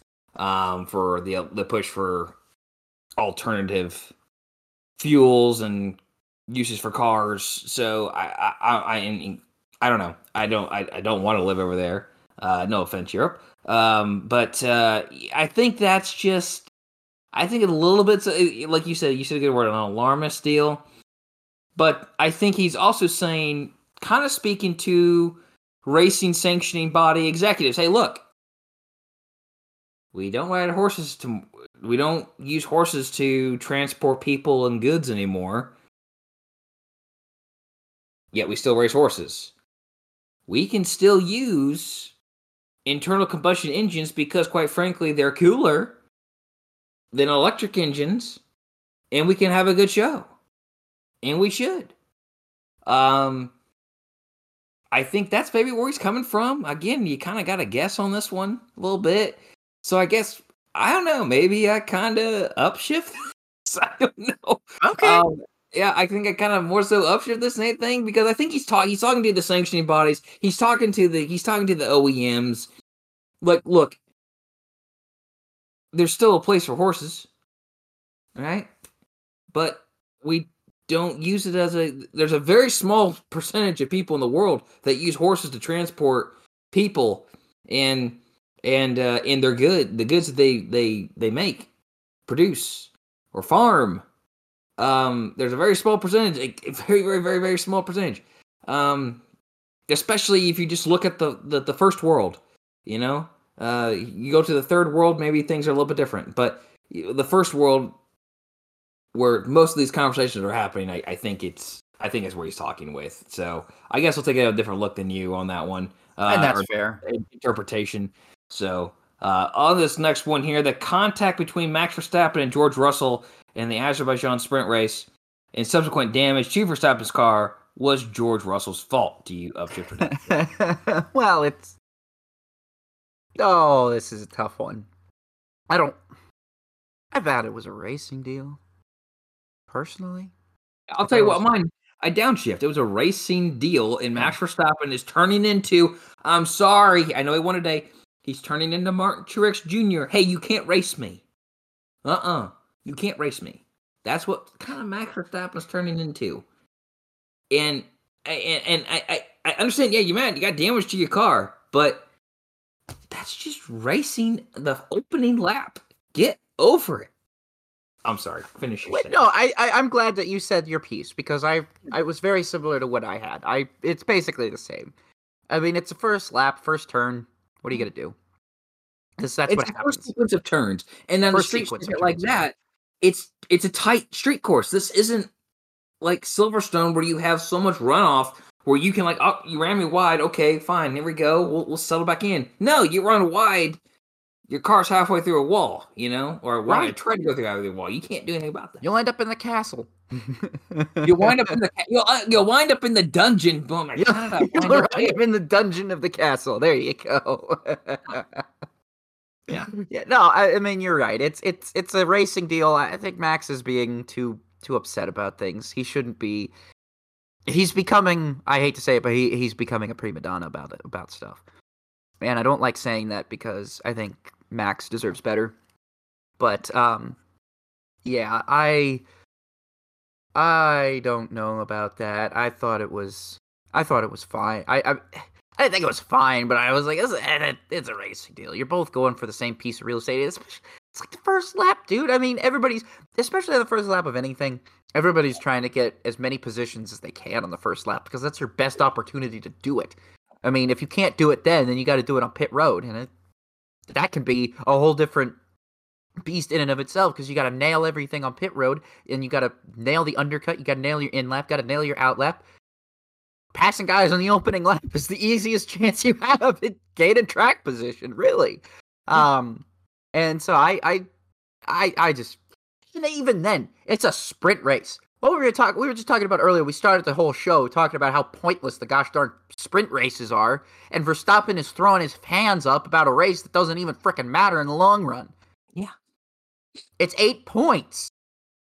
It's yeah, 8. But you'll literally get another pole and get another fastest lap and win a race and probably score all those points back. And George Russell, will he have that opportunity? No. He's going to lose the championship by 2 points to Checo Perez. He's going to point back at Azerbaijan and say, George, you cost me.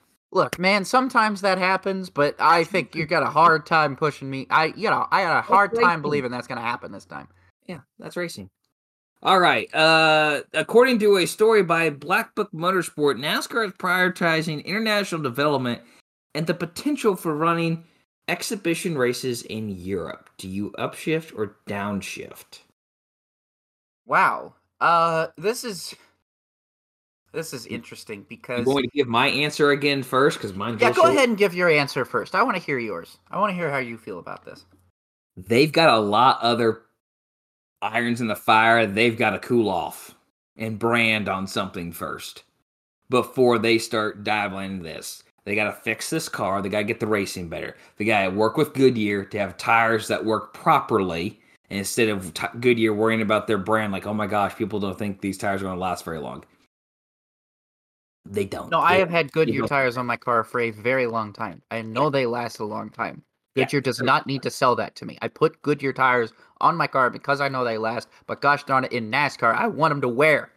Exactly. They got to get it. They have to get a more powerful engine. They've got to square this issue out with the teams before all hell breaks loose. And they've got to find a way to...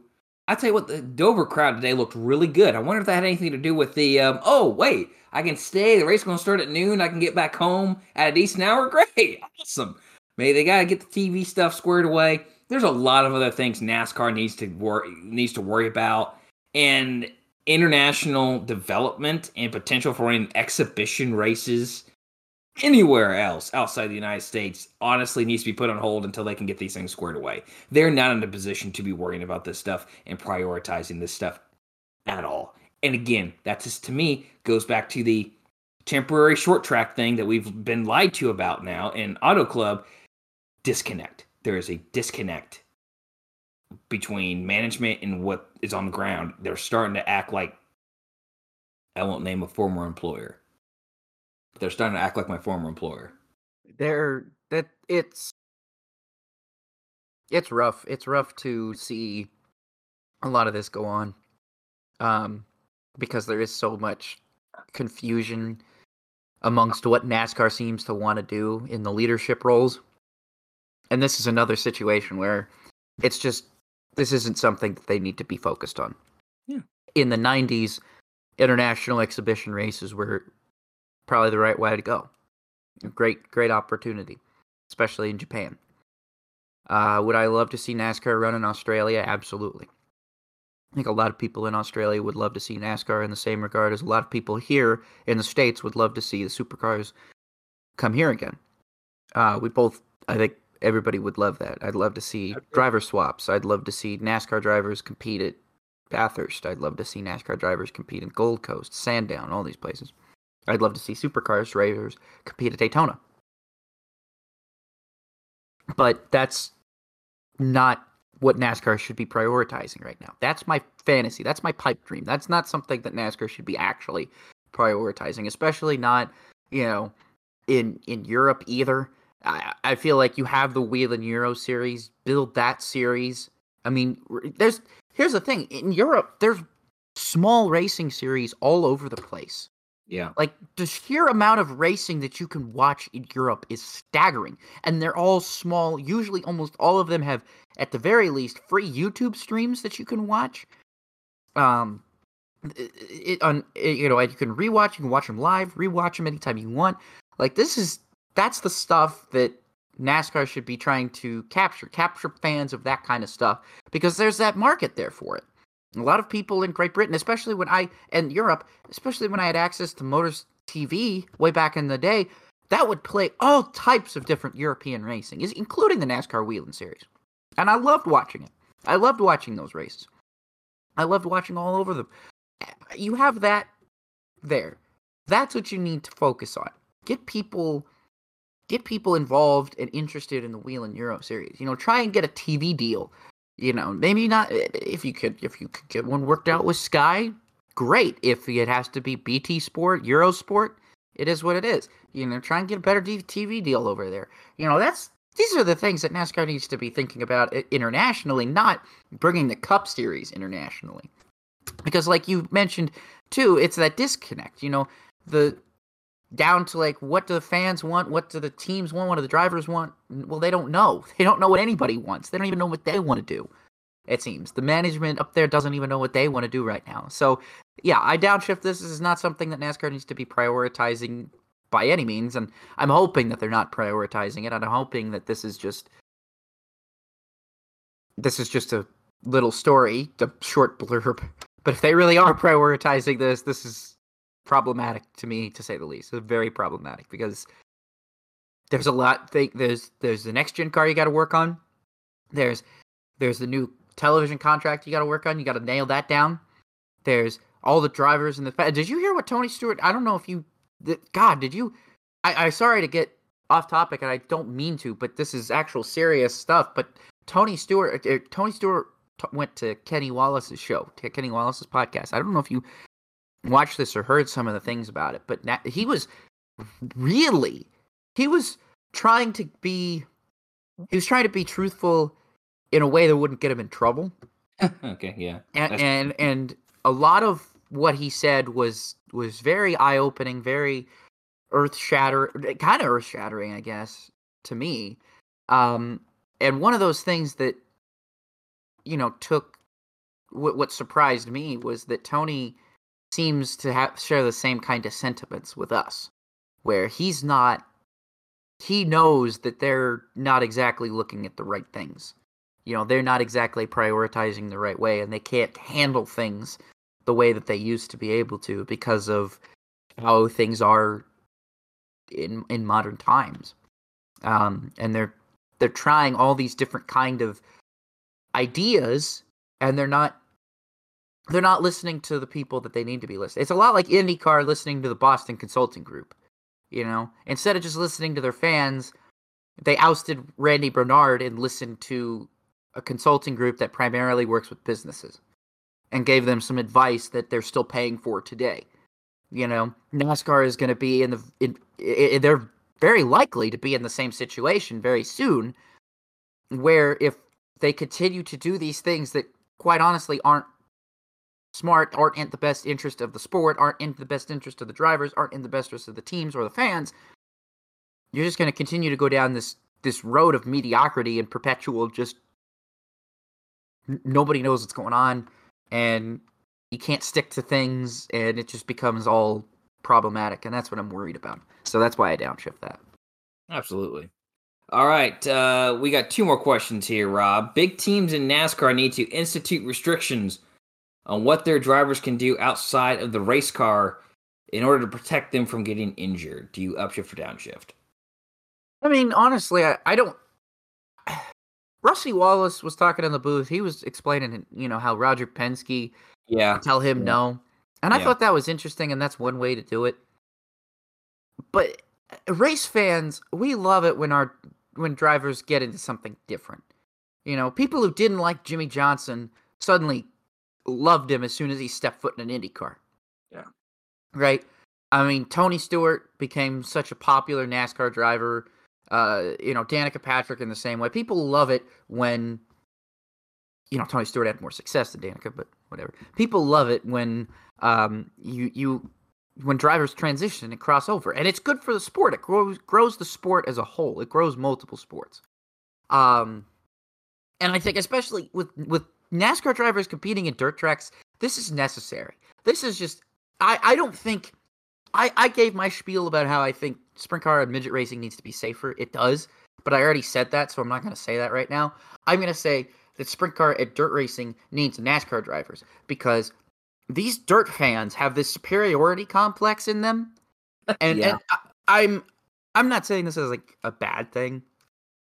I'm not saying this like to tear down dirt fans because I understand where they come from, but at the same time, why is it bad that Kyle Larson or Chase Briscoe or Alex Bowman in this case going out and running a sprint car race? Why is that bad if it gets old schmoes like me to go to Kokomo Raceway? Like, why is that a bad thing? Like, if I want to go see Kasey Kahne, like I was legitimately considering seeing Kasey Kahne go run at Tri-State. Like, I considered it until I found out he wasn't going to, and until I looked at my books and remembered, oh yeah, I'm unemployed and can't afford to do fun things. I would have considered that. Why would that be bad? Why would the dirt community not want someone like me to go see that race? Like I could love it and then come back the rest because I saw someone I liked. I saw someone I wanted to see. It's the same thing. Like if I go to a baseball game, like when I went to Wrigley and I wore my Mariners gear, right? I'm obviously here for the other team. I'm here for the away team. I get that. But I loved Wrigley. So now all those Cubs fans that might have been that honestly I won't say that. The Cubs fans were actually very nice to me. But all those people who might say, "Oh, well, why are you here? Why are you rooting for the other team?" Well, no. Now I want to go back to Wrigley. That's why.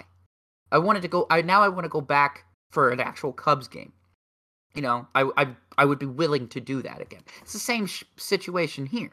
It's good for the sport. It's good for the sport of auto racing as a whole when you get more fans out to the track by whatever means necessary. So I don't think that there should be any restrictions necessarily. I just think, obviously, I wish sprint and midget racing was just had more safety advances than they've had. I mean, don't get me wrong, they've had some safety advances. I won't say that it's not like they haven't done nothing in the past 10, 15 years.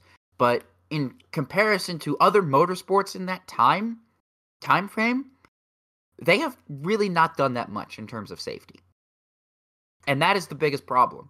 That is right now the biggest problem I have with dirt racing, again, is my fear for a lot of the driver's safety. But that doesn't mean that I don't like dirt racing. I still like it, and I still think that these drivers should be able to do it because, again, you have all these dirt track fans. Think about it. You have all these dirt track fans that are so stubborn and so, like, dirt track racing is superior. I will never love NASCAR. If you go see a NASCAR racer that is committed to dirt racing on the weekdays and then goes and runs the pavement cars on Sundays, again, I would hope that would sweeten some of their feelings towards NASCAR and vice versa. It helps them. Exactly. It's not a bad thing for these drivers to be running these races. And it's not just sprint and midget races. If Kyle Larson was supposed to run the Indy 500 next year, that's not something that I want to see go away either. I don't want to close our book on that. You can't close the book on people doing the double. I mean, that's one of the most prestigious accomplishments and hardest accomplishments because, number one, you got to put together 2 deals now to run the Indy 500 and run the NASCAR 600. You got to basically run in the whole NASCAR season to have a chance at running the 600. Unless you're going to take a crummy ride with Rick Ware, in which case you're not going to have a chance to participate in one of the races. You might have a competitive car in the 500, but by the time you get to the 600, you're just going to be running around there 5 laps down, and it's not going to be very fun. You're going to complete all of 1,100 miles, but at what cost? You know, you might have finished 6th at Indy, but you'll finish 34th at Charlotte, and it doesn't really feel like you ran the double, even though you did. So to put something together like that, I mean, it requires that kind of commitment to not just the Cup Series, but also for sponsors. It's hard to do. You can't if a driver is able to do it. I don't believe that team owners should be preventing them from growing the sport, growing their brand, growing as a racer. I think it can only benefit racers by getting more track time, no matter where it is.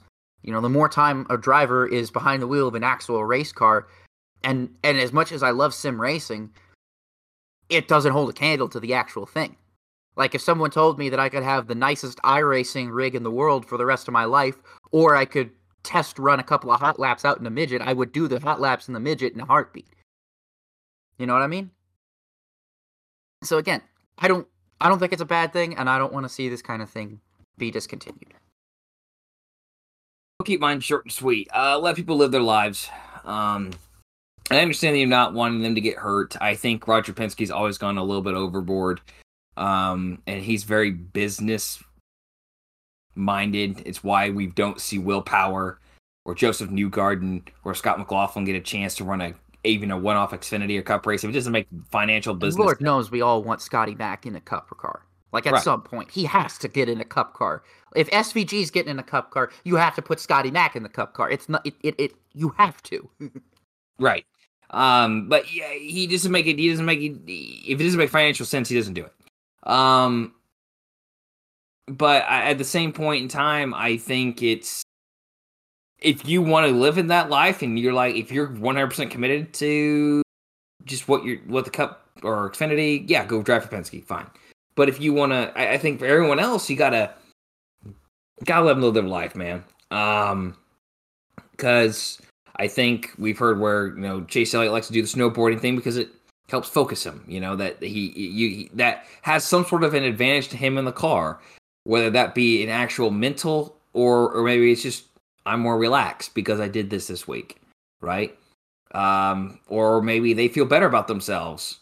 They're giving back, you know, to the roots, because, you know, Alex Bowman going to this track is maybe going to bring 100 more people there. Well, that's 100 more tickets to that promoter, 100 more tickets to that track. And then outside, if I'm a car owner, I'm like, hey, I don't want you going skydiving 5 days a week. Right. Probably don't want you doing that. But yeah, you want to go skydiving tomorrow? Great. Go for it. Just don't do it again. just keep it to once a year. Okay? Once a year.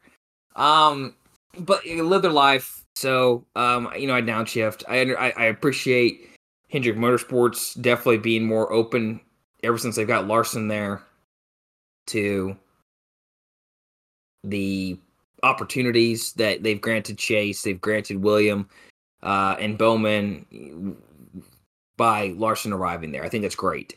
I don't want to see that go away. I don't want to see that go away for anybody. And I would love to have every car owner out there saying, yeah, we encourage our drivers to do what they want and a safe, healthy amount, right? That's kind of how it should be. But Bowman is basically fully sponsored when he's out there running the sprint cars. I mean, he's got full Ally sponsorship. It's not like he's doing this he's still building a sponsorship relationship that is still key to Hendrick Motorsports. Right. So, yeah. Yeah, exactly. All right, last question here, Rob. Do you upshift or downshift that Max Verstappen is bluffing, as he has doubled down his threats to quit Formula One this weekend following what he perceives as changes from sporting to business priorities? Oh, he's bluffing. Every time a Red Bull driver threatens to quit F1, he's bluffing. Because here's the thing, where's Verstappen going to go? He doesn't want to do IndyCar. He's been very, very vocal about not wanting to do IndyCar. He's not going to do NASCAR. He sees WEC, I'm sure, as beneath him. Right? Everything below Formula One is beneath him. Exactly. So where is he going to go? Is he really going to give up a promising racing career where he's just won 2 back-to-back world titles? Is he really just going to give that all up because he doesn't agree with the direction of Formula One. A lot of people don't like the direction IndyCar's going in. A lot of people don't like the direction NASCAR's going in, but they still race there because it's their livelihood. It's very, very, it's very brash for Verstappen to say this in the same regard as it was brash for Red Bull to threaten to quit multiple times over disagreements they had with the sporting regulators or whatever, with the sporting code, or gosh darn it, the FIA. There we go. He's bluffing. This is an easy bluff because again, he's not going to go anywhere else. If Max Verstappen had a totally different tune and said, "Yeah, I think I'd like to run the Indy 500 someday," then I could believe it. But since Max Verstappen has said the Indy 500 scares him and that it's crazy, I don't see where he's going to go. He's not going to go anywhere else. And if you think that he's going to just retire somewhere in Holland with Julia Piquet or whatever, I think that's retiring in Brazil, bro. He ain't retiring. Whatever. Okay, well, I would retire in Holland because I'm from there, but I digress. Maybe he wants to get away from his dad. I mean, I would totally understand that then. This is the guy who left you at a gas station. I would probably want to get away from him too. So, but, I just think he's bluffing. It's pretty easy to see that he's bluffing here. This is not a serious threat. Because again, where is he going to go? He's not going to give up his entire racing career because of this. And he's not going to go somewhere that he believes is beneath him. So, yeah. Yeah, he's bluffing 100%. Upshift. He's bluffing. Where's he going to go? I don't even have anything else to add because I can't add anything to it. I'm not going to repeat everything you say. So, Max, shut up and race.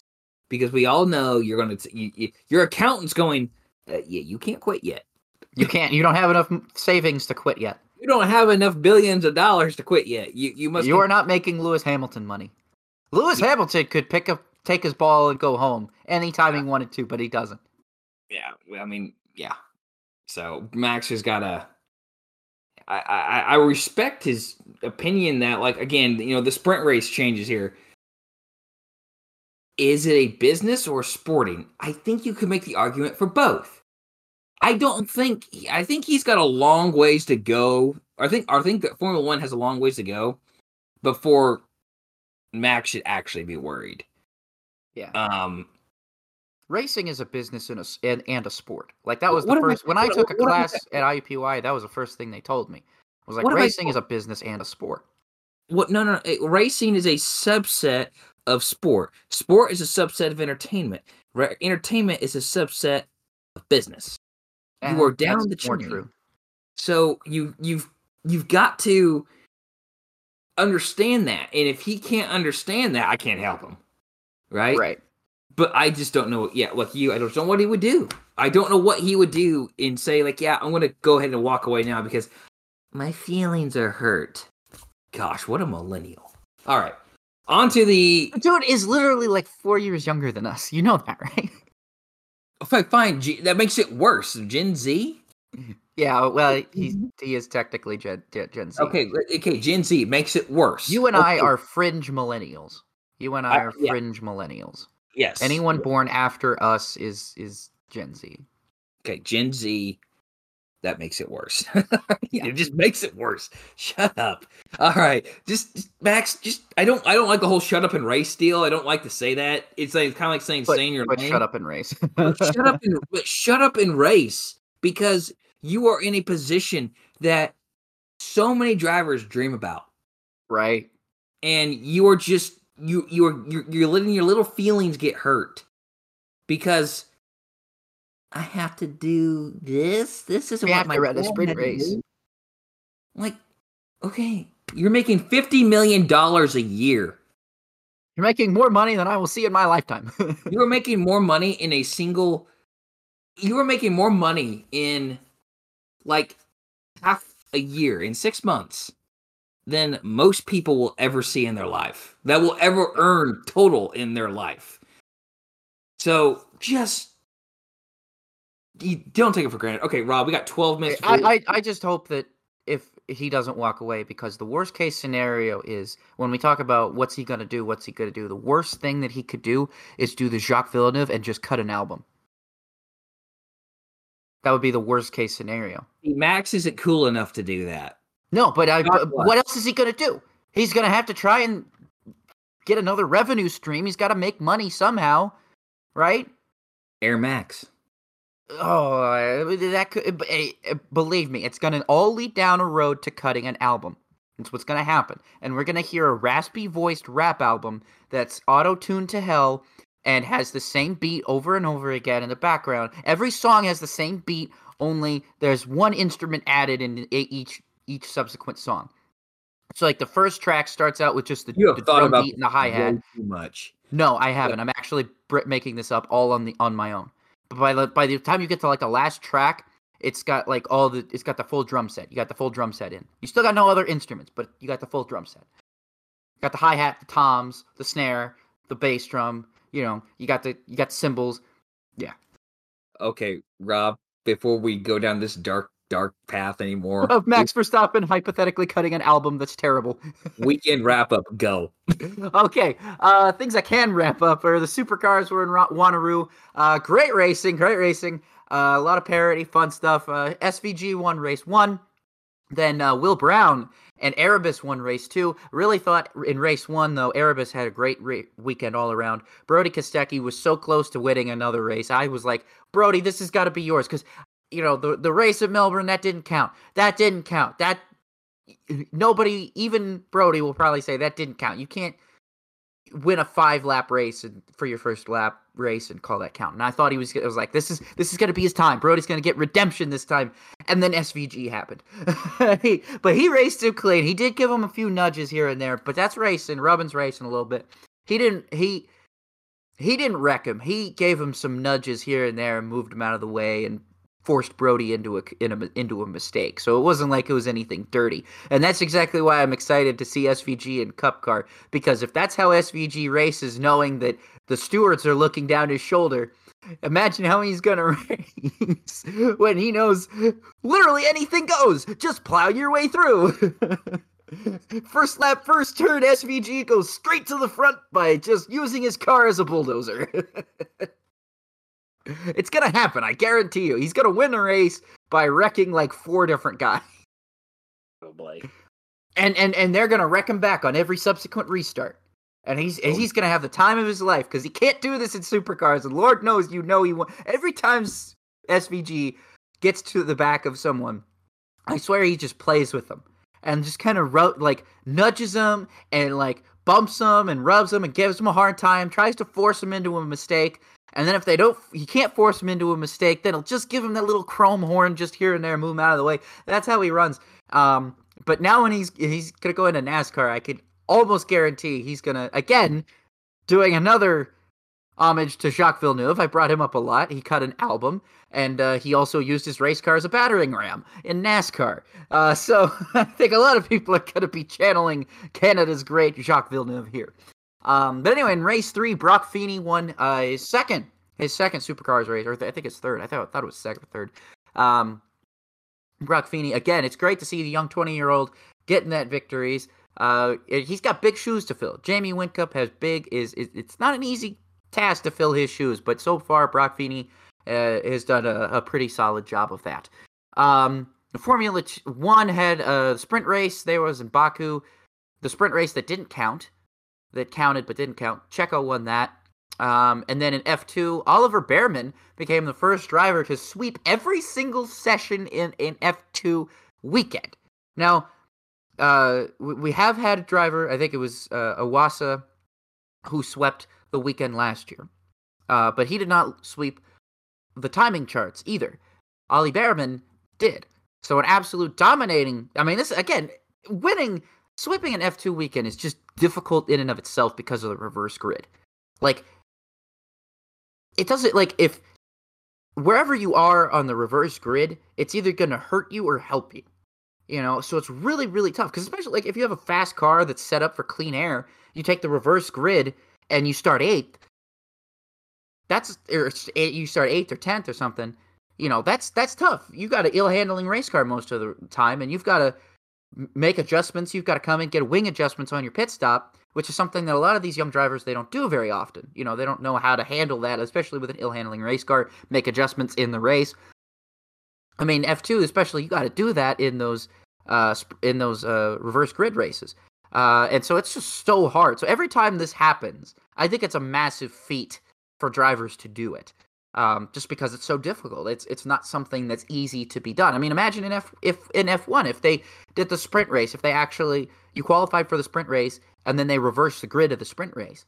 I mean, whoever started on the pole for that race, let's say they're starting 8th, they're not going to win the race. They're probably not going to win the race, no matter how much you want to say it'll probably happen. Just because all that dirty air get back there. It's a shorter race. It's just tough. It's hard to make your way through the field. So for Ollie Behrman to be able to do that is huge. And he had fast cars, so he was a pole sitter. So, and then the Azerbaijan Grand Prix was won by Sergio Perez. Checo on a winning streak. Yeah. Good to see. Good to see. If you're a Checo fan, lots of Mexican fans going to be very, very excited when the Mexican GP rolls around. Red Bull drivers 2 and 2. Mm-hmm. Gotta love it. Gotta love it. And it's been Verstappen, Sergio. This is going to be fun going into this weekend at Miami. I don't mind a good old-fashioned teammate brawl.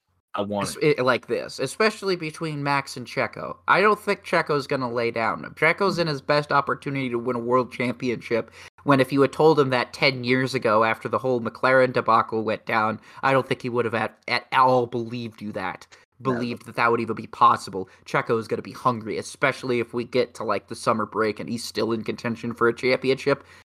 Max is going to be throwing even more hissy fits if at that rate.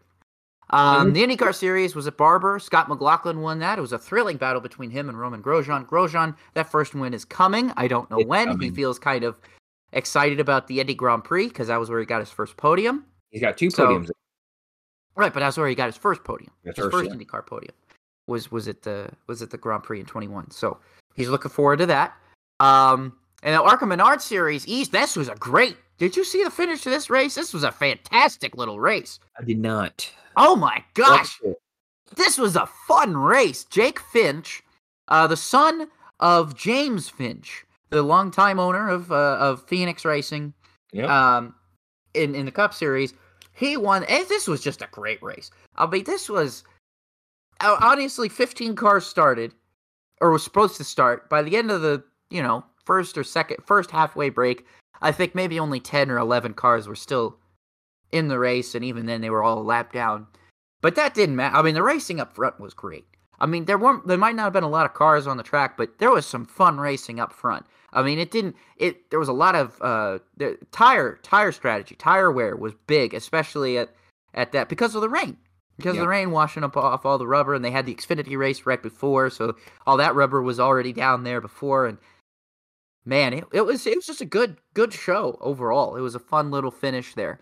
Then the Xfinity Series was also at Dover. That was before the ARCA East race at Dover. Ryan Truex, finally, we talked about him. He finally won his first career NASCAR National Series victory. Man, I was so happy when he took the white flag. You have no idea how happy I was when he took the white flag, because then I saw it on Twitter. Keani posted it. The finish to the Dover race from 2012 that Truex lost. Yeah. And I saw it and I was like, dude, I have not watched this race. I've not rewatched that race since I watched it live. And I just had to go through the whole stages of grief again until I remembered that he won. Yep. I mean, I forgot just how painful that race loss was for him. And now to finally get the redemption, it was pretty great. And then the Cup Series, hey, his brother Martin won the race, breaking a 54-race winless streak dating all the way back to Richmond in 2021. And he did it on 2 tires. He did do it on 2 tires. I could not believe he made 2 tires work. I sat there, I said that last caution came out with Logano, and I said, all right, you got to take 4. You got to take 4. Like, you got to take 4, you got to take 4, you got to take 4. I figured everybody was going to take 4, and here's Truex taking 2. And in all honesty, it made sense. I think the call made sense, especially for the track position. Because the track position was about as important as the tire wear. I did want to say this about the tire wear at Dover race today. I really actually liked it. I felt like the green racetrack made the tires wear a lot more, and you had a lot of green flag runs. I think we only had a couple of cautions for incident, and the rest were for stages. And I appreciated that. So I felt like we were very lucky And it's the tale of 2 or 3, I guess, different styles of racing. In the F1 race, you have long green flag runs, and the race is boring because there's little to no tire wear. In the IndyCar race, you have a long green flag run, but the race is pretty good because of pit strategy and tire wear. You have the Cup race that has long green flag runs multiple times, which longer green flag runs that I think NASCAR is used to, and people are hailing this as like one of the better races of the season because of all the tire wear that happened. And the green racetrack, I think, definitely helped a lot of that. You had the surface, the concrete surface at Dover didn't rubber in right away. It wasn't rubbered in right away, so the tires wore real quick in that first stage. And you had a lot of comers and goers throughout the stages, which was really enjoyable to watch. But yeah, Truex making it on 2 tires was really an interesting call. I knew the track position was key and the clean air was key, but I also knew that the tires were key. It's just interesting to me that the clean air definitely seemed to be the equalizer. That not the equalizer, but the great advantage that was really needed. I think if you could get clean air, you really had a chance. Ross Chastain, I think, even on the fresher tires, it just didn't look like he could get Truex. Like he had time. It wasn't like he didn't have time to get him. He had time, but Truex just had that half a second gap on him, and I think that clean air was just it was what helped. It was what did it in. I think if we had seen that run play out before the final caution, I think you would have seen Chastain probably beat him on tires alone. But with that caution, I think the clean air just helped Truex way too much. And it hurt Truex. It hurt Chastain. Chastain didn't firing off. He didn't fire off well on restart. Right. Well, I think if he had taken 2 tires, let's say Chastain had taken 2 tires, and he had restarted second or first, I think he would have had a better chance at winning that race. I think starting in the second row, like he did, put him at that competitive disadvantage because he didn't have the clean air. But that was the weekend wrap up. That was all the races that happened this weekend. There was a lot of them, a lot of fun races. Great stuff going on. There was also a WEC race this week. I totally forgot about it, and I apologize. But there was a WEC race this week that I should very least note. Outstanding performance. Who you got today, Josh? I'm going with Josh Berry, second in the Xfinity Series race, and he's becoming the super sub for Hendrick Motorsports. 10th place finished. Dude, the top 10 was huge. Yeah, he is. I don't know where he's going to be racing next year in the Cup Series. I've heard rumors. I don't want to speculate, but I've heard some rumors that he might be going to a very prominent 4-car operation. Yeah, I've heard that as well. So yeah, he is showing that he can run this. He can run with the big boys. He's made a few starts with Spire last year.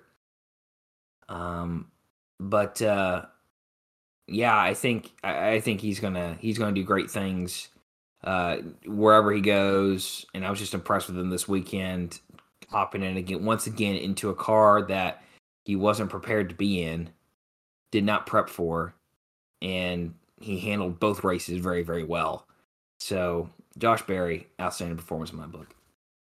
I think that's the rightful one. I think the other rightful one from this weekend in general would probably have to be the Truex brothers, both of them, Martin and Ryan. Great drives out of both of them. How often do you get brothers sweeping the weekend? When was the last time Kurt and Kyle Busch won a race? Swept race weekends. It's been a while, right? Oh my gosh, Where Kyle won the Xfinity race and Kurt won a Cup race, or did they ever do that? I don't know. I don't know if they ever have. They mentioned the Wallace brothers thing today on the broadcast. That happened. The Wallace brothers have the LeBron Bonnies. Maybe Bobby won a Busch race when Terry won a Cup race. I don't know. I think you're barking up a high tree. It's not impossible, right? It's not impossible, but I think you're barking up a high tree there. When Bobby was running in the Xfinity Series prominently, Terry wasn't in the best equipment in a Cup. So okay, well then that makes sense. Well, but Jeff and Ward, Bert. Again, you're No, I don't think Busch Ward and Jeff, they didn't win many Busch races after they got to Cup, did they? Yeah, I don't think Ward. I don't think they won very many. I mean, Ward only got 5 Cup wins. So, anyways, it's not a feat that you see often. Yeah, it's not something we see very often where brothers sweep the weekend. And it was really cool to see, especially considering both of them were on such long winless streaks. Like, Ryan had never won a National Series event. He hadn't won since, the K&N Pro Series East back in, like, the turn of the 2010s, right? Yeah. And Martin hadn't won since, like, this was Martin Truex's first win in the next-gen car, too. Yeah. That was still crazy to me. Like, I didn't, first points win. Yeah, first points win. Yeah. That's still a crazy feat that he hadn't won a points race in the next-gen car yet. Yeah. That was something especially when we're talking about somebody who absolutely dominated in the Gen 6. Mm-hmm. This new generation car he hadn't, it took him a whole season. It took him a whole season on about a fourth to actually get that first dub. So just overall, great job for them. Josh, we've gone over 2 hours, but that's because we had a lot to talk about. A lot of upshift, downshift. Let's go ahead and go on to the Rollers featured season because I like this featured season. I think this is a good pick as well. Always good to learn about these and always talk about some of the tracks, maybe even too. Absolutely. So I'm going back to the glory days of the NASCAR Truck Series when Mike Skinner, Ron Hornaday Jr., and Jack Sprague, they were the ones to beat. They were the ones you were going to have to contest with week in, week out. And I'm going specifically to the 1997 series season. They had 26 races comprised of 3 road courses, only 4 tracks over 1 mile in length at ovals, over 1 mile in length, and the rest were 1.058 miles or less because of New Hampshire. But they were all basically 1 mile or less in this season. Fantastic. Glory days of trucks, baby. Only 1998 had more races, and it had 27 races. And from then on, I think it was after that, they had like 24 races for a few seasons, and now we're sitting at 23. We need more races than the Truck Series. Kenny Irwin Jr. finished 10th in the final standings, and he scored 2 wins, Homestead, Miami, and at Texas Motor Speedway. Chuck Bound's only full-time Truck Series season was in 1997. He was driving the number 99 Exide Batteries Ford for Roush that year. Beautiful copy. He finished 9th in the standings. He didn't win, but captured 13 top 10s and 4 top 5s. In 8th was everybody's favorite, Jimmy Hensley. He didn't win either, and he did the exact same thing as Chuck Bound. 13 top 10s and 4 top 5s. In 7th was Rick Corelli. He finished in the top 10 17 times and in the top 5 6 times. Again, didn't visit victory lane. Jay Sauter finished 6th, captured 15 top 10s, 10 top 5s, but won once at New Hampshire, so the one slightly larger than 1 mile oval. The 1996 champion, Ron Hornaday Jr., finished 5th. He had 17 top 10s, 13 top 5s, and 7 wins, which was a series high. But again, finished 5th in the points. He won at Tucson, Bristol, Milwaukee, Louisville, Colorado National, IRP, and Flemington. Boy, what a stack up of wins. Tucson, Louisville, Flemington. Gosh, if I build a track, I think I'd build Flemington. Yeah, I would too. I mean, Flemington, what a beautiful place. In 4th was Mike Bliss, who won at Fontana. He captured 18 top 10s and 11 top 5s. Finishing the season in 3rd was Joe Ruttman. He won at Walt Disney World. Again, a beautiful racetrack. Beautiful layout design. And then he also won at Heartland Park, Topeka, Sonoma, Phoenix, and Las Vegas. He also had 17 top 10s and 13 top 5s. Rich Bickle was the 1997 series season runner-up. He won 3 times at Portland Speedway, the oval that no longer stands in Portland. He won at Evergreen and Martinsville. He had 17 top 10s and 15 top 5s. And the 1997 NASCAR Craftsman Truck Series champion was Jack Sprague. And if he is not a part of the 75 greatest NASCAR drivers, I will revolt. Can I say that? Yes, you can say that. You can say that? Okay, good. I will revolt. The dude was the first 3-time Truck Series champion and was just, again, one of the guys to beat.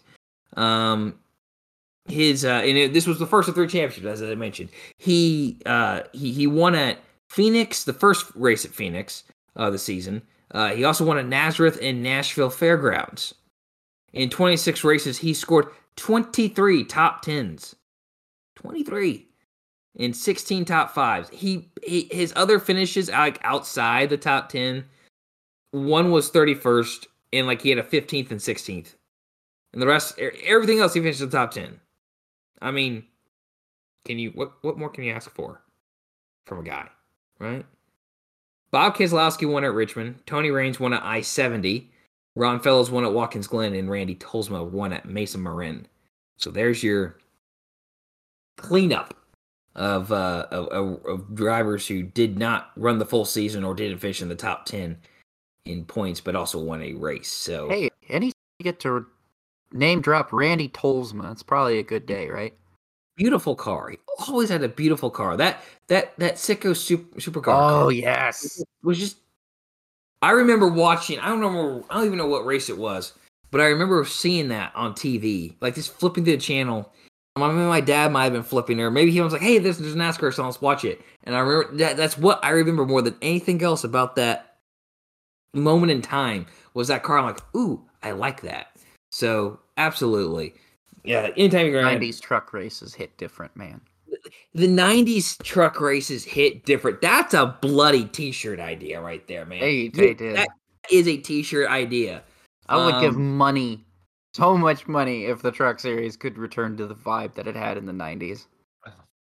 I would even accept in the 2000s too, because I liked the Truck Series in the 2000s as well. The thing that I miss the most is when the season started. The NASCAR season started, and you would have basically almost every weekend a Friday night truck race during the week. That was perfect. Couldn't have asked it. I mean, Friday night, you get home from school, you turn on Speed Channel, you just leave it on. You watch practice qualifying, you watch trackside, and then you watch the truck race. And that was perfect. That was a perfect way to start your weekend. It always will be the most perfect way to start your weekend, and we'll probably never get it back again, and it bums me out. But oh well. Well, Rob, what's in the windshield here? IndyCar returns in 2 weeks for the GMR Grand Prix at Indianapolis Motor Speedway on Mother's Day Saturday. So remember, it's the Saturday Mother's Day weekend. Formula E races the streets of Monte Carlo for the Monaco E-Prix this weekend. So their edition, you will see a banger of a race because their cars are built for this track. Oh, man, it's going to be so much fun. I love when Formula E comes to Monaco. It's like the circle. You've got a circle. That's like, if there's any Formula E race you watch all year, this is the race to watch, especially after how much drafting those guys are doing. Yes. I mean, the front stretch and down in the bridge, or excuse me, in the tunnel. The tunnel. It's gonna be fun to watch those guys draft. I mean, because they are gonna slipstream each other and they're gonna make some fun passes into those turns. They're gonna be making some hay.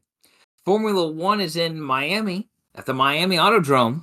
Yeah, I had to throw that in there for the second Miami Grand Prix. Let's see how this one goes over compared to 2022. And it's the first of 3 stops in good old USA. I can't believe they're really in Miami this week. They're literally going to fly from Azerbaijan to Miami. I love how, there's videos upon videos of just how not carbon neutral F1 schedule is. Yes, just how not carbon neutral F1 schedule is, absolutely. And then for NASCAR, they're going to Kansas. Cup Series, Craftsman Truck Series, and the ARCA Menard Series will all be there. The Xfinity Series has the weekend off.